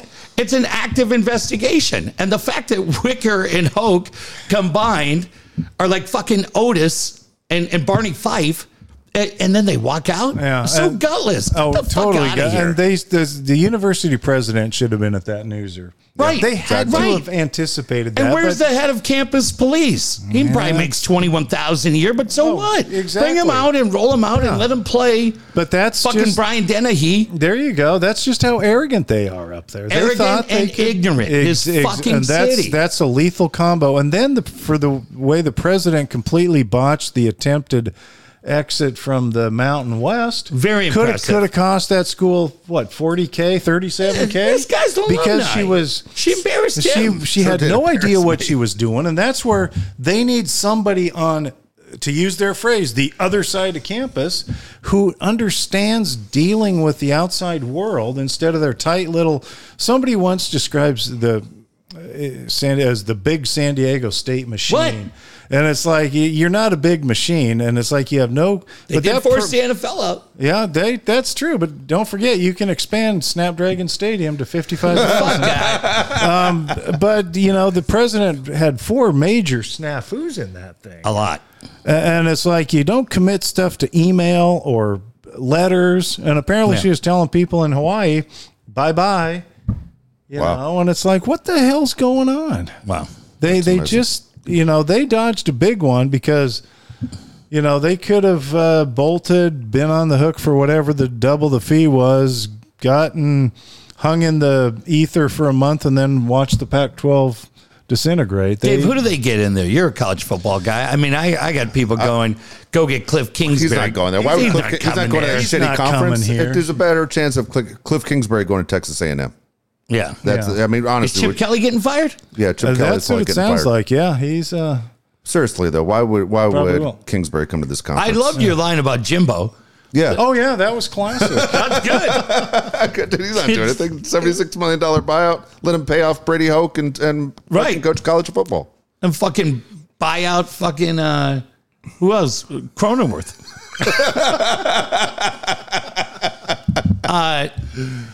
It's really tiring and just wearying dealing with this shit. It really is, because it just... I was tossing a bunch of files a couple weeks ago trying to downsize. Yeah, tossing something else too. But, the day that Rocky Long announced his retirement, the story was he recommended his good friend Brady Hoke. Sure he did. Replace him. And it's like, so of course JD took the path of least resistance. Right. Instead of we're going to do a national search, at least look around a little bit and say, do you really want a guy who got fired from his dream job? He's the second time through as a defensive guy. You need offense. Right, who fucked you over and just left. So boom, same press conference. Hey, bye, Rocky. Hello, Brady. Typical San Diego State. And it's like they really do need to nail this one big time. Yeah. But yes, to answer your question, it sounds like Chip Kelly is going to get fired and probably will not get a second chance to walk away from the Holiday Bowl like he did a couple of years ago. Good job, Chip. Meathead. Yeah. And I say that as the son of a UCLA graduate. Yeah. He sat there the day before that Holiday Bowl, said, typical coach bullshit. If we have 11 players suited up, we'll play the game. Sure. Or something like that. Sure. And then 5 hours before kickoff, apparently the North Carolina state managers were heading down to cook up some pregame hot dogs or something, and they saw the UCLA managers packing up the gear. I was like, what the fuck's going on here? Yeah. Oh, we're not playing. I mean, and then UCLA, again, a statement. Nobody wanted to go, on the record with an actual live interview issuing this bullshit. I can almost still remember the wording. The abundance of caution is our North Star guiding our student athletes. It's like, go fuck yourself. Here, no, you're absolutely right. It's ridiculous. All right, here you go. So as far as you said, offensive coach for San Diego State, couldn't agree with you more. The guy they got to bring in, because they don't have a quarterback, bring Tyler Buckner back here. The Alabama guy that things didn't work out at Notre Dame or Alabama. Bishop's kid, transferred to Helix, didn't get a chance to play because of the pandemic. But you need a quarterback. And for some reason, San Diego State avoids these stars in San Diego and lets them go other places. Yeah. Shit. I mean, it's amazing how great Fred Warner is in the NFL, right? Mm-hmm. Yeah. Fucking people don't realize the guy's a San Diego guy. How do you miss these guys over and over again? We see this all the time. Fuck, you need a quarterback to start. You can't make your safety a quarterback and expect to have success. Remember the search process that netted them? I think it was Chuck Long. They go out and get one of these search gurus, which they're doing again. Well, they should hire Palais. He probably knows more. They should hire Josh Palais. They should hire Josh Palais. Did SDSU make a run at Josh?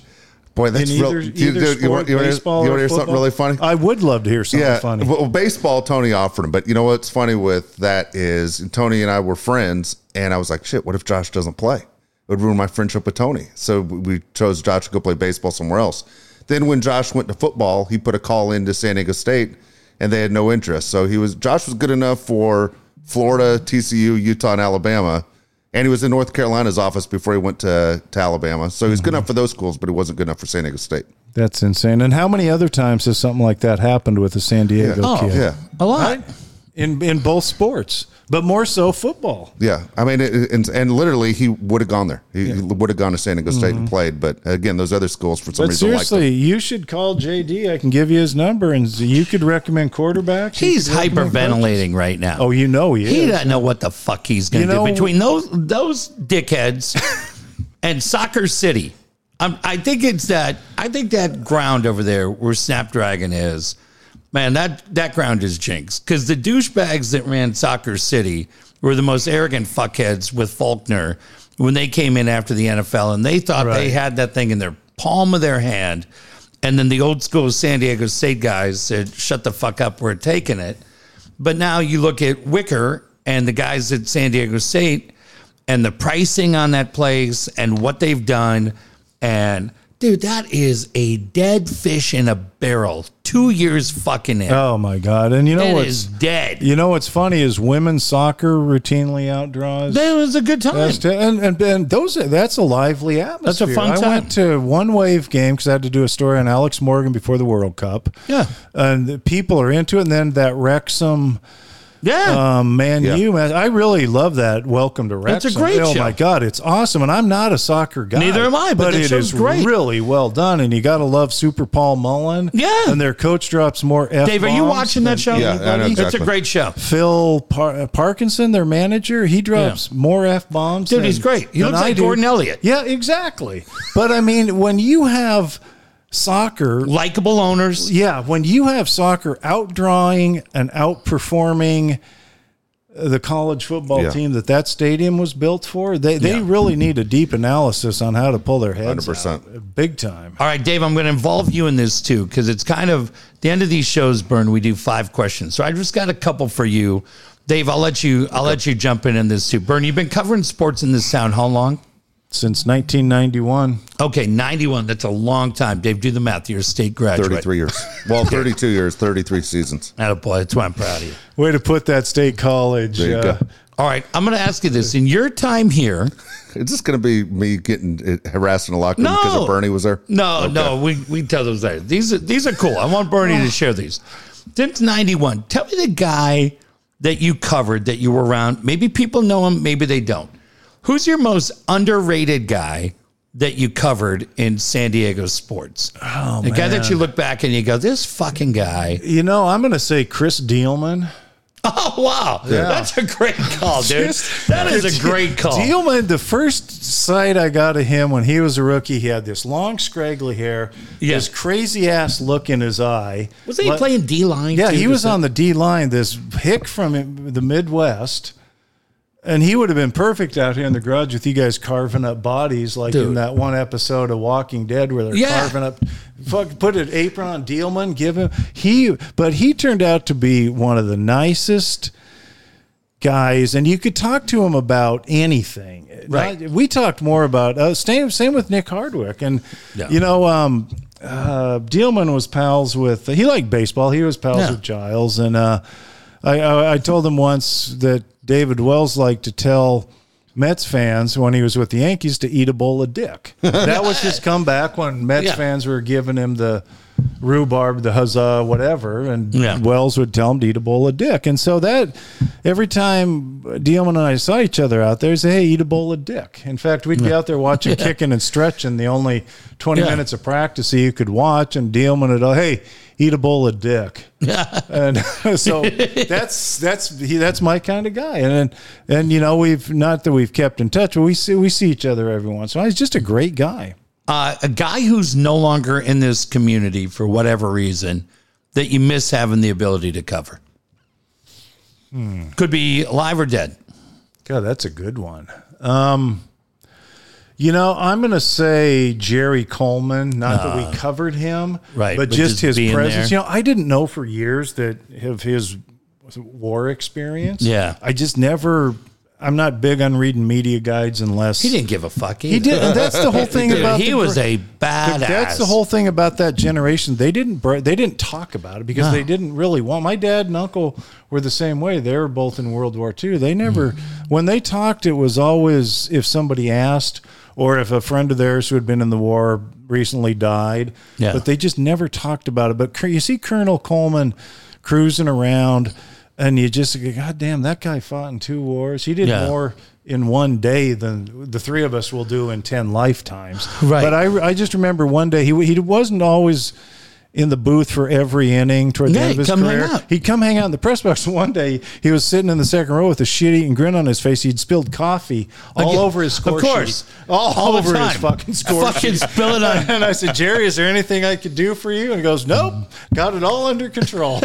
But it was just, here's a war hero, a former World Series, a Yankee hero, star, whatever you want to call it. So I'll call him a hero, Hall of Famer. 100%. And he spilled coffee all over his score sheet, and who hasn't? But that's very relatable to a what do they call us? The ink-stained wretches. Just very relatable. I miss that guy. I really do. He threatened to beat me up once. And then the next day, and then he bought me lunch. Yeah. Wow. He felt bad. Said he had the red ass. What stupid thing did you do? He's Dave. It's such a long story. But I know, I was thinking about that, yesterday on all the obits I've written. I really do miss him. I'll tell you mine, Dave, is Boach would be an easy answer because it was so much fun just sitting down there.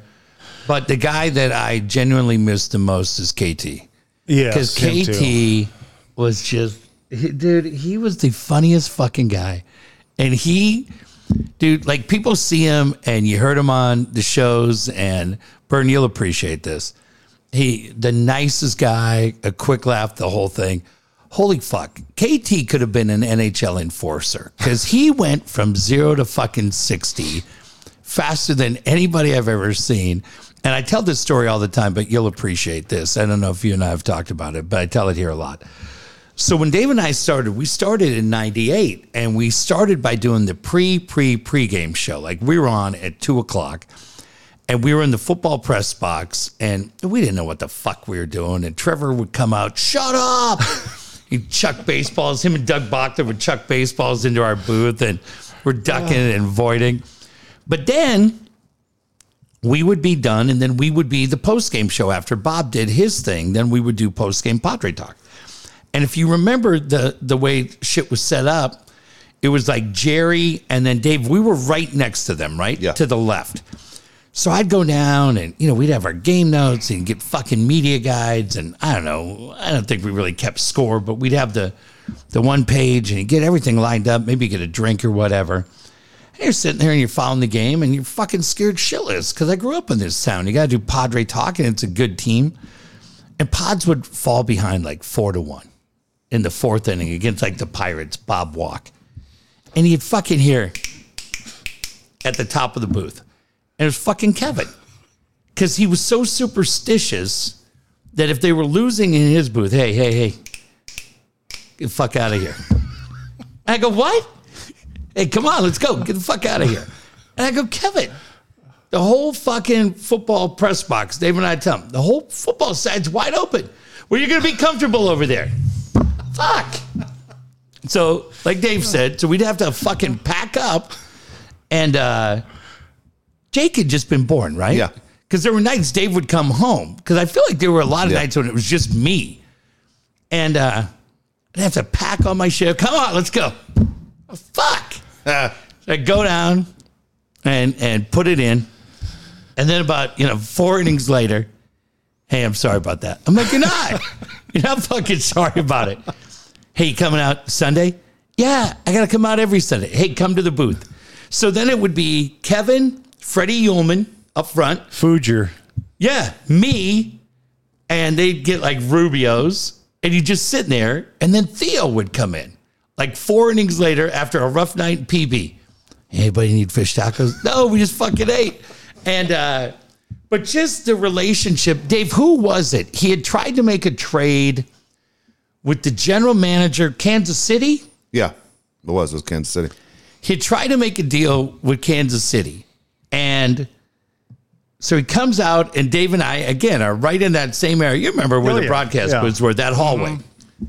And he comes out, and he sees me and Dave, and he goes, remember, he was all fired up. He had a big dip in. Was that Drayton Moore? Yeah, it was. It was something Drayton. I think you're right. I think you're Drayton right. Moore, I think, is the GM. Hey, let me ask you guys one fucking favor. We're like, okay. Dave, I'm like 30. Dave's like 26. He's a fucking GM of the team. If I ever start talking, I'm going to make a deal with Drayton Moore, hit me in the fucking face with a shovel. We go, what? This fucking guy that Kevin tells us, can't do anything now. So Kevin and Drayton Moore are trying to make a trade. Kevin's running everything by Larry. Larry was still involved on all that shit, even though Kevin had done a pretty good job. And Dave, if you remember, they're going back and forth, back and forth. I can't even remember who the players were. They get it figured out. Kevin goes, all right, let me go run it by Larry because I think Pods were taking on payroll. Yeah, okay, great. He runs it by Larry. Larry doesn't like it. Kevin says, hey, this is pretty good. I think this is why we're going to do it. Larry still doesn't like it. Kev makes his run again. Larry signs off on it, comes back, calls Drayton Moore. Drayton goes, Kev, I can't do it. And fucking Kevin loses his shit. But, I mean, Bernie, did you have a favorite Kevin Towers story? Not really. It's just... I probably do, but it's just not come. But he was just, again, he was a great guy, and he was great to cover. He told us, look, I'm never going to lie to you. Right. He would be honest as the day is long, and you ask him a question, and he was going to answer it. Yeah. He would fork over salary information when they sign guys. Because we all knew the code. Right. You knew what you could and he couldn't knew do. that we were going to get it somehow, and it might as well be from him. Yeah. And there was only one time he couldn't help me. It was they were making a deal with the Yankees, and he said, Bern, I'm sorry. I cannot help you with this one because if it gets out, they'll know that it came from me. I'm sorry. And it was respectful. And I said, I can totally respect that. Yeah. But actually, my favorite one, I remember when he had to testify before Congress, and he had this habit of wiping his during the steroid thing, and I think Boch was still there. Boch was. This was during spring training, and Boch goes, "Yeah, watch KT. He's going to be rubbing his face because he gets nervous, and he'd rub his face." And sure enough, Boch is on TV, testifying about steroids and rubbing his face, just like Boch said he was. Man, the things those guys had to have talked about. I mean, it would have been unbelievable to hear. Just Dave, who's your guy? Okay, I have four. It's funny, four like no name things that people go, "What the hell?" Do you remember Eddie Williams? Yeah, absolutely. Yeah. Eddie Williams every day would tell me, "Dude, I'm getting released. I'm getting released." And I was like, "You're not getting released. Relax. Like, you're doing great." And he was doing pretty good. And I go, "You're a hometown hero. You're not going anywhere." Every day I'm getting released. So one day I just fucked around with this dude. I hear you're getting released today. What the fuck? And he starts like making a run to the manager's office. And I'm like, dude, calm down. I'm fucking with you. Why would you do that? I go, because you tell me every day you're getting released. I'm just fucking with you. That he lost his shit. Dude, I'm lucky he didn't kill me. Beat you said. Dude, he would. Chris Gwynn, and I loved when Chris was here. I think I was the only one that talked to him, and then he ended up with that huge hit in 96. Oh. But he was here for 1 year. And he was telling me when he was released from the Kansas City Royals that he was all bummed out that he's like, I just got cut from the Royals. He goes, what happened? I was a star at San Diego State. He goes, I was a USA Olympic player in 84. He goes, I can't believe I'm out of a job in baseball. He goes, I'm sitting on the plane going, my life's just upside down. And this guy walks down the aisle and goes, hey, man, we play softball on Thursday nights. If you want to join the team, I think we can find you a spot. He goes, shut the fuck up. I'm a major leaguer. I'm not playing softball with you assholes. Yeah. Dude, he just lost his shit. He said on the airplane, made me laugh. And fucking Bip Roberts, when he was back a second turn with the Pods, on a Saturday night, got drilled against the Reds. And on Sunday morning, like 10 in the morning, I go, dude, that guy drilled you on purpose.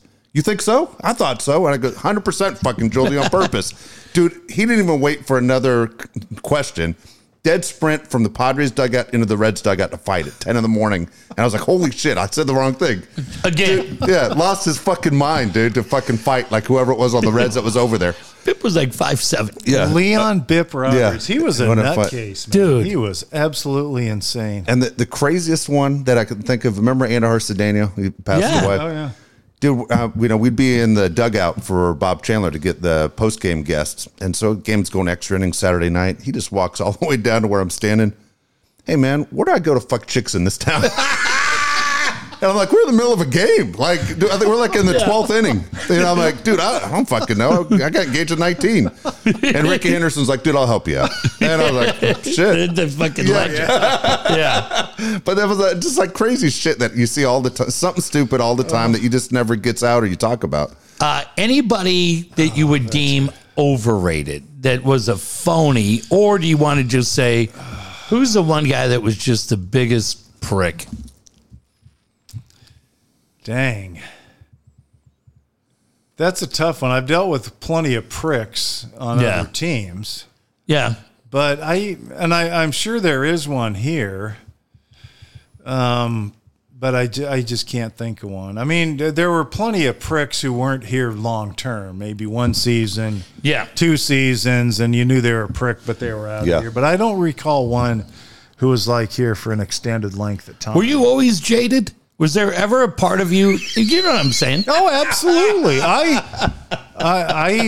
Yes, I was. Not jaded. Like a Larry King question right there. Were you always jaded? Have you ever screwed your Cocker Spaniel? That's next, right? I don't have a Cocker Spaniel. But, it only took a handful of years of covering this town before you get very jaded. Yeah. And dealing with assholes like the Chargers who expected you to kiss their ass all the time. See, I thought you were going to say Dean. Not just Dean. It's just the whole attitude of that. Institutional arrogance. Or the term that they used to use on, organizational decision on why they moved us from the press room at Murphy Canyon right behind the desk, into a trailer. Yeah. And it's like, what was that? Butler cabin. Yeah, but the Butler cabin. Very good. It was an organizational decision. Or they'd say Jay Paris got cut off from, or A.J. Smith cut off Jay Paris of the North County Times permanently because of something he didn't like in a freelance story he wrote for the USA Weekly. And that merely liberated Jay to just crush the guy, including coming up with the Lord of No Rings moniker. And then Mike Silver was at Sports Illustrated at the time, picked that up. And boom, it just went thermonuclear, and Smith was toast after that. Oh, my God. But, you don't need – why do these people need to be that way? So maybe I guess it would be A.J. Smith. I just answered the question. Yeah. He was great when he was the assistant GM. He was. We had him on all the time. Then, he's the kind of – his boss dies. That's how he gets promoted. Yeah. And then he just turned into a major jerk, and it's like, why? You don't have any rings. Yeah. We used to screw with him. They kept us in the cabin during practice, and then we'd get to come up to interview the heroes after practice, and AJ would be up on that balcony on the second floor, and he'd have one foot on the railing like some kind of MacArthur. MacArthur, and we called him the Hawk. Because he'd be up there like a hawk, and he'd have these Bono-like sunglasses with blue lenses and these shoes with no backs. I mean, he tried to be this fashionable dude. Right. When you're the GM of the San Diego Chargers, right? Just wear a sweatsuit. And dress like Mark Davis, your boy. And so he'd be up there with these poses and shit, and we'd walk just far enough under the overhang where he could barely see us. Hey, Jay, how you doing? And he'd have to crane over to say, "Hey, Burn, Jay." And he really hated the fact that we would dare talk to him. Yeah. Again, it's like what I said to Seidler. He didn't have any bobos, but AJ did not expect any of us to talk to him like that. But we messed with him every day. We would do that. We'd walk just far enough under where he had to, and say, "Hey, AJ, how you doing?" And then we'd sort of dip in so that he'd have to crane over. And we called him the Lord of No Rings. And Billy Volek heard that one day. Yeah, Jay Paris and I were talking, and Volek and Rivers were walking to the locker room, and Volek goes, "You call him that?" And Jay said, "Well, yeah. Why shouldn't I? Yeah, I don't work for him. I don't work for him." And it's like they were just dumb. But that's when guys would get picked for the Pro Bowl, they'd send them down a little gift or something. And instead of putting like their names on the envelope, like Phillip Rivers or Antonio Gates, they have names. It would be a note from AJ. Really? Yeah. And it's like, are you shitting me? The guy was that arrogant, and it couldn't be Antonio Gates with a little thing. You've been selected to the Pro Bowl, and there's a little gift. We saw it one day because there was one on Gates's stool, and then one on Rivers, and a couple more down. A note from AJ, the Lord of No Rings. Jesus. So there, I just answered the question. Perfect. Very roundabout Dave, who's your most hated? Tom Pagnozzi? Dude, Pagnozzi, they're a bunch. Tony That's Fernandez. A long list. There is. Yeah. Joe Torre. Joe Torre. Dude, let me tell you something. I 100% would have fucking made money off of Joe Torre. You assholes completely fucking made with AP. What if Joe Torre just kicked? He would not. I was going to let him though. You'd be working with Jim Alexander in the Inland Empire. I was hoping he'd punch me right in the fucking face. And Kevin Scatterici worked for Ventura. Kevin who worked for Bernie. Nolan Ryan. Well, the thing is, fucking held Joe back. But then I would have had to have done a story about. Dude, it would have been the greatest story you ever wrote. Oh, I'm sure it would have been. With your jaw wired shut. And he got. I don't know he was that good to the look. He got fired by the Cardinals right after that. Yeah, and you didn't get a truck, did you? No, that's why I said, dude, go ahead and punch me, Joe. I'll be driving a brand new truck. You'll be paying for it, asshole. And then he lost his shit, and Kevin Scatterici held him back. But I was like, dude, punch me. Like, I have no money, and I just got married. Who was the guy that broke your father-in-law's microphone? Jim Fregosi. Punched it and broke it. Did he really? Yeah. His father-in-law sang karaoke. He didn't know I stole it. He didn't know I stole my father-in-law. Kind of a microphone. Wow. I was new to the business. I needed a mic, so I stole his karaoke he knocked mic. It out of your hands? Dude, I was down on one knee sitting in that stupid chair because everyone's crammed in that small room. Right. And he fucking just got disgusted. And fucking one time, that fucking hurt really bad. Okay. Decaf. Hang on. Okay. So far, he said Tom Pagnozzi, Joe Torre, Glenn Allen Hill. Jim Glenn Fregosi, Allen Hill was a Glenn load. Allen Hill. Like all these guys. Did you ever have an athlete that you thought you were going to fight? None. No, well, He's got 9 of them. Vince Coleman, not that I was going to fight him, but he was a hothead. You ask him something and he didn't like it. I would always try to, phrase, this was in a winning clubhouse and he lost his shit on me twice. Rocker lost his shit on me the game he came back from his suspension. And Rocker's a big dude. He's a very big. What'd you say to Rocker? He came. You remember he was activated in San Diego, and Harry the Heckler. Yeah. Rocker comes walking out on the field for pregame, and Harry the Heckler yelled at him something like, "Hey, where did you get your sheets ironed?" Meaning, implication where you got your KKK gear with us today, and so Rocker walks out to the right field, and there's some Braves fans. He is yucking it up with him. We had to do a story on his return, and there was a bunch of us around, and him and I tried to ease into it, say what's your sense on how you're being welcomed back? You're not a softball, but just trying to ease the guy back into it, and he just jumped my shit. Is that the best you got, man? He's a big boy. Yeah, he's a big boy. He lost his shit, but I probably could have used a new truck then too. But he didn't threaten to kick my ass. He just told me I was a stupid fucker. And it's like, tell me something I don't know. Yeah, right. The funniest thing about Rocker was Rocker once said that Tony Gwynn guessed at a pitch. Oh, fuck. And that got relayed to Gwynn. And Gwynn said, that son of a bitch said I guessed at a pitch? That son of a bitch. Gwynn lost his shit. Oh. He guessed Tony could get the red ass. Oh, his red ass could really. Oh, yeah. You wanted to stand a few feet back. Oh, yeah. He was not immune, but God bless that man. 4:00 every day he was sitting in the dugout ready for any and all. You could set the atomic clock to Tony Gwynn. 100%. You could talk about anything, movies. Yep. Love talking basketball. Oh yeah, hoops, NBA, college, baseball. Dude, we used to put him on 1090, and his stories about how Junior ruined the NBA. He told us for Senior, because Senior would go over and Junior would have Tony's grandkids screaming at the TV about the refs. He goes, I just got to go home. Can't stand it over there. Both of them making all this racket at the referees. When you done Tony Jr., who's like the nicest guy on the planet. And when David and I told that to him, he goes, oh, yeah. I get pretty wound up about those Laker games. Burn, you're the greatest, bud. Absolutely. Hey, glad I finally got down here and saw that there wasn't anything terrible going on. Not yet. Nothing. Night's still early. Yeah, what time? God, it's only 10 o'clock. Night's still early. I'll be back in East County before they close the checkpoints. But no, it was an honor and a privilege. Great to see you, buddy. Safe holidays. You too, guys. Brother. Okay, take care. Hey, once again, I want to thank Bernie Wilson for joining us. That was a lot of fun. That was not to pat this show on the back, but I'll tell you, I think that was the most honest San Diego sports talk you're ever going to hear. Yeah, the benefit that we have, that you can go longer. Yeah. Don't have to shut down for traffic or Sid's Carpet Barn.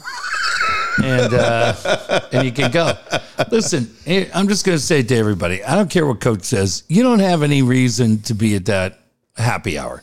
It's a long drive to Leucadia. There's not any parking.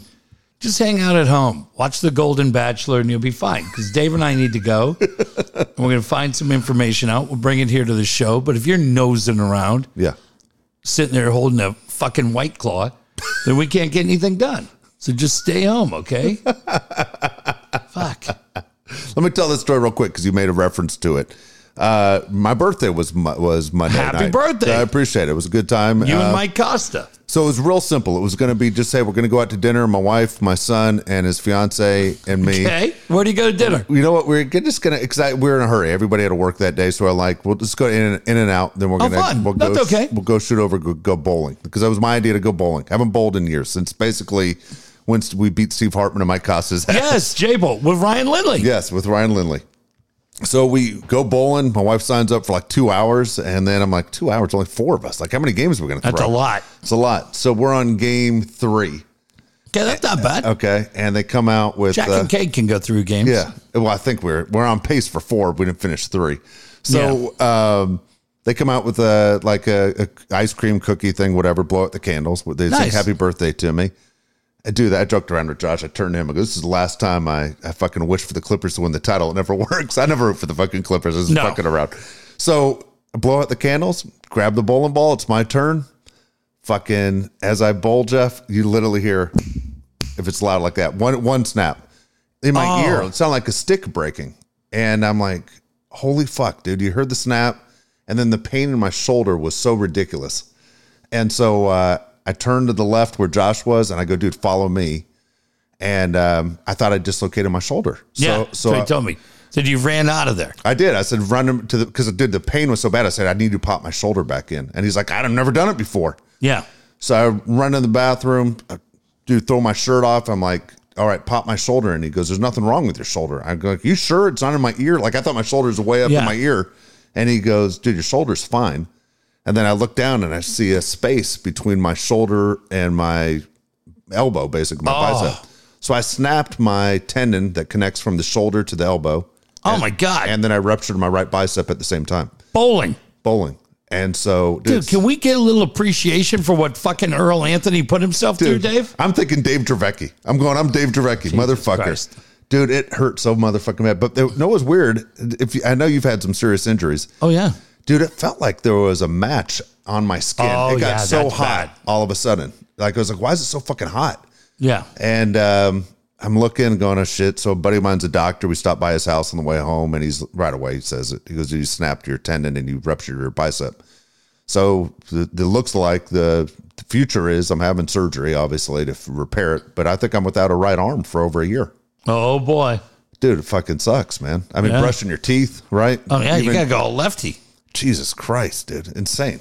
Come on. Jim Abbott made it work, okay? I don't want to hear anything. Dude, this morning, I walk in the kitchen, and my wife says, man, my back is like really sore from bowling. I was like, really? Can you read the fucking room? I'm not going to have an arm for a fucking year. What are you talking about? Oh, it'll be a year. I'm like, no, seriously, it's supposed to be a year process. I'll be in a sling for 4 straight months. Oh, my God. Yeah, no, it's a year process. Son of a bitch. Yeah. Dave, what'd you throw? What was it? It was a 16-pound Raiders ball. And where's that ball now? I think it's over there somewhere. I'll find it for you. You can have it. I'll take it. I'll never bowl again. Swear to God. Why would I ever try that again? There's nothing more tragic than a guy just having... It's my chicks for doing the Chargers show. Yeah, it is. You haven't bowled in 11 years. You come out of retirement. Yeah, it's ridiculous, dude. So my arm, I'm wearing a sweatshirt now. You can't see. My arm looks like a ball with in the side of a sock. Like it just fell down. Everything collapsed on my right arm. And what's kind of sad about this? Yeah. If your wife would have just been realistic. Yeah. Then, let's just bowl for an hour, for fuck's sake. No shit. You're right. You'd be great right now. That's a good point. I'll put that on her. You'd be doing jumping jacks, feeling all good. You can't even walk the dog. Dude, she completely emasculated you on your birthday. These 2 asshole friends right next to us were so good at bowling and so out of shape. I'm like, how the fuck these guys not get hurt? Yeah. You know what I mean? I'm like, I'm watching these guys bowl actuators. I did. I spin it. Yeah. That's what it was. I guarantee it was the spin. You can't do that anymore. Son of a bitch. Why am I never doing it again? I'm retiring. Happy birthday. God damn. Mike Schmidt. Too bad. You didn't even cry. Oh, I didn't cry. I didn't scream and I didn't cry. How was sleeping on that? It's all, dude, it hurts like hell right now. They didn't give me any pain medication. Oh, that's great. Yeah. It's great. Fuck, how nice. Dude, let's just go get some fucking... Thing is, I try to be a dick at the doctors because if you're nice, they put everything off. So I'm like, I'm just going to go and start demanding shit because I just want the surgery now. So how you doing today? Bad. That's why I'm fucking here. What do you think I'm here for? Can you see my arm? Yeah. Is this work related? Well, I'm not a professional bowler, so no. Yeah. I didn't get a refund either. It's my birthday. What can I do for you? I go call all the king's horses and all the king's men. How's that? Let's start there. How about we start taping me up? Here's the line I dropped, which is so stupid because I never danced. I go, look, my kid's getting married in August. I got to be able to raise the roof. Oh, boy. I go, honest to God, though, I don't want to be in a sling in pictures. I don't have a sling tomorrow. I want it done. All I know is I made the list. Yeah, you did dude, we cut out a lot of fucking people. Good. Dude, it's 200 people just with family. Really? So dude, the fact you made the list, dude. It's good. A lot of people who think they're on the list aren't gonna make the list. Fuck no. You made the list. Yeah, and don't go fucking up to Santa Barbara looking for us because you won't find us. Hey, want to mention Alan Taylor, TaylorMade Pools. Today's one of the bad days in San Diego, but otherwise, man, tomorrow's going to be great. You're going to wish you had that pool. TaylorMade Pools, nobody makes them like Alan Taylor. Ask about available financing, 619-449-4452, 619-449-4452. All right, so last night I said we went to Warwick's. Yeah, that's right. Congratulations to Matt Coyle. Big crowd. Odyssey's End. Yeah. The 10th book in the Rick Cahill series. Was Joni there? Joni was not there, but Jimmy Betancourt was there. Dan was there. Gavin was there. You'll appreciate this. Okay. So beforehand, we go to dinner, the four of us. Oh, that's awesome. And it's just great. And Jim always picks up the check. That's cool. I was going to tell you this. You'll appreciate this. And because I love those three guys. I know you do as well. I do. And I was thinking... Because we tease Gavin, we tease Dan on this show. But for those guys to come down and support Coyle and be what they've meant to this show, I was like, you know what? Fuck it. We're down just having a burger and a beer. Fuck it. So you do what you do. And so I got up and the girl was really cool. And I said, I fucking love these guys. Yeah. And I go, just give it to me right now. Yeah. Like, I didn't plan it. Cool. And it was so much fun because they were all like, oh, hey, whatever. And it was like, fuck it, just as a thank you to your buddies to be able to do that. And so then we go over. Did anyone have any drinks or they're afraid to drink because Betancourt's looking? No, Gavin and I drank. And so we had a few drinks. Remind me to tell you that, well, fuck, you saw, went to the Horseshoe on Sunday. Fuck, my apologies. A little overserved at the shoe, but fun. Sorry for anybody who got a text message from me. And but we go in, and I'm getting to the point. So we go in, and it's a packed house, and it's exciting for Coyle. And we're sitting in the back, and Matt knows everybody, and we're just fucking heckling him because he's doing a raffle, and we're not winning anything. Shake it up, Coyle. All these old people are like, what? So these assholes. Who are these assholes? Now, all of a sudden, this guy walks in. And this guy walks in, and he's a little bald guy, and he's got these huge, oversized Harry Carey glasses. Okay. On. And we're like, who the fuck is this guy? Now, with him, Dave, holy cow, I almost cried. This woman comes in, and she is a complete smoke show. Okay. Now, she's older than me. Okay. Okay? I don't want to be rude. Diane Cannon? Dude, she looked like Cher. But she's got a leather jacket on. Okay. And on the back, in diamonds, it says, eat diamonds for breakfast and shine all day. Like it. Right. Well, you know who else likes it? The three dummies I'm with. So I said, who the hell is this? So I did a little research, found out she's been a longtime friend of Matt. She's wonderful. She was very nice to everybody there. I told Coyle, that's a future Mrs. Dotseth right there. And he goes, no, she's great, a friend. I go, you know what? She's my celebrity pool. Now, if you were there last night, there's three guys that are like, you're fucking right. Because we're like, she is off the charts. We loved her. walking around in a leather jacket. Yeah. Nice. So I don't know her first name because Coyle's trying to keep us apart. But yeah, she's our celebrity pool. And if you were there at Warwick's last night and you saw her, you're like, oh, yeah. Yeah. She was the real deal. Congratulations. Get her name by the next show. Oh, yeah, I'll work on it. And by the way, Matt Coyle is coming in here. Okay. He's written 10 books, and he loves this show. He hyped our show last night. It was very nice of him to do it.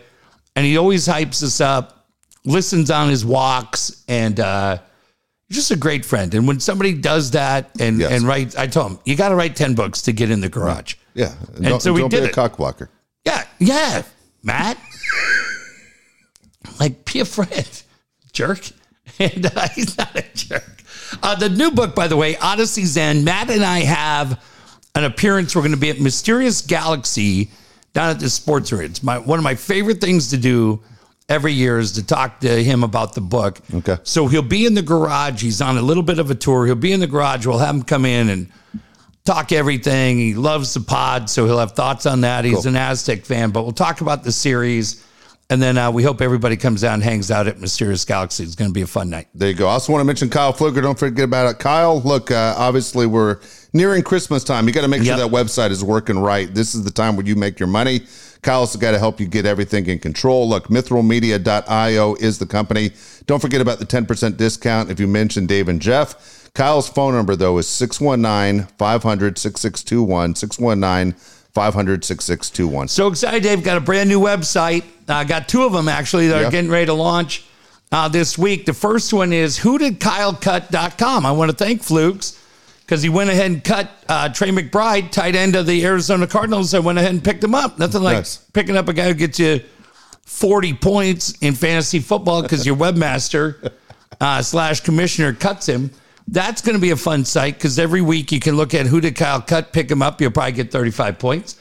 And then the next one I'm starting is a website called peoplewhohatedave.com.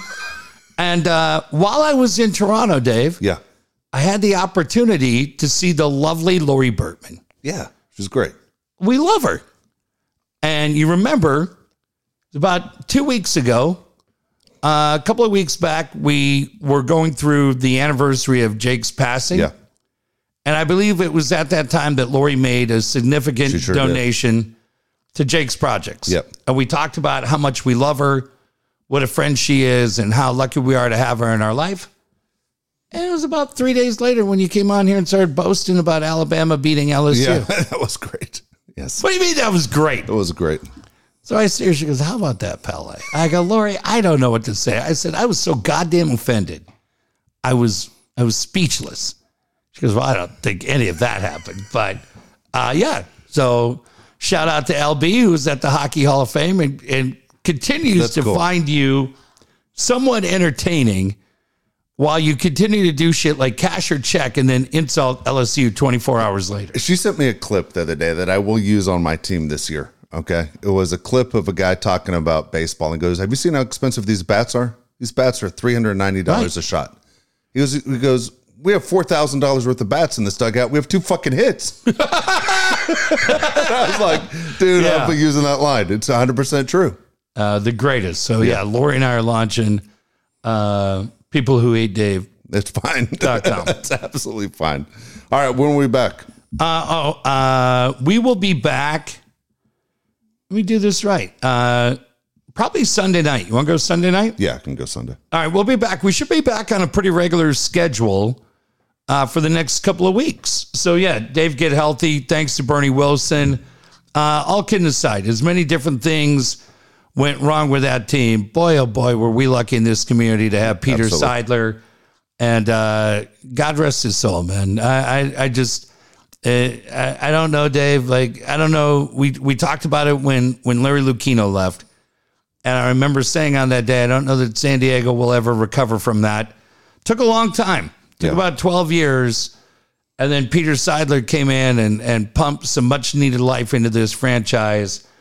Man, oh man, I don't know what the future holds. Right now, we will hold his memory in our hearts, and we will hold his family and his friends and loved ones in our hearts.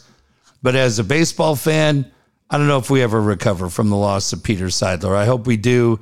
But I hope they that team, I will give them credit. They do celebrations right. Yeah. And I know opening day is going to be incredible. And well, they start off out of the country. Yeah. Spring training ends for them March 15th. Yeah. And they go to Seoul, South Korea, right? Yep.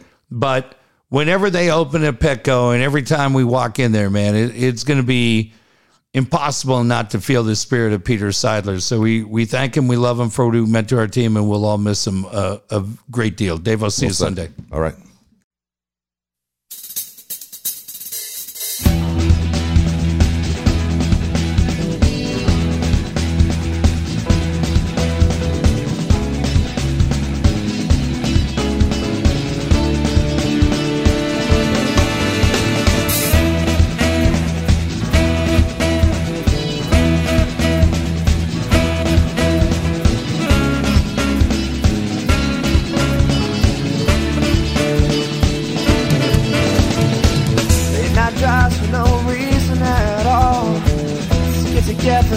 Let's have a ball.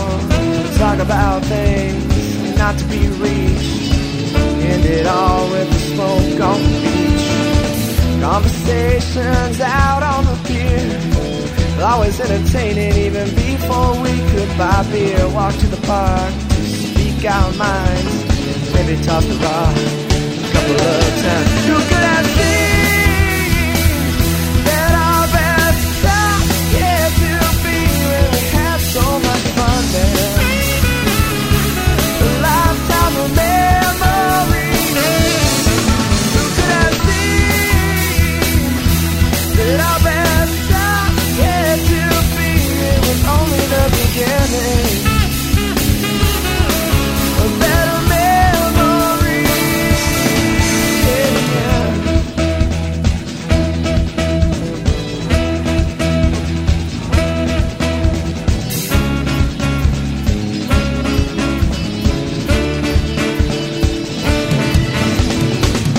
Mexican food like they make in the USA.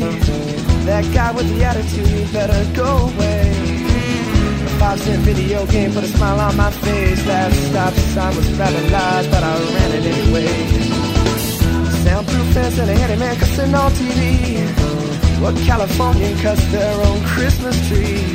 Boy, you better watch out for that sneaky back screen door. I laughed so hard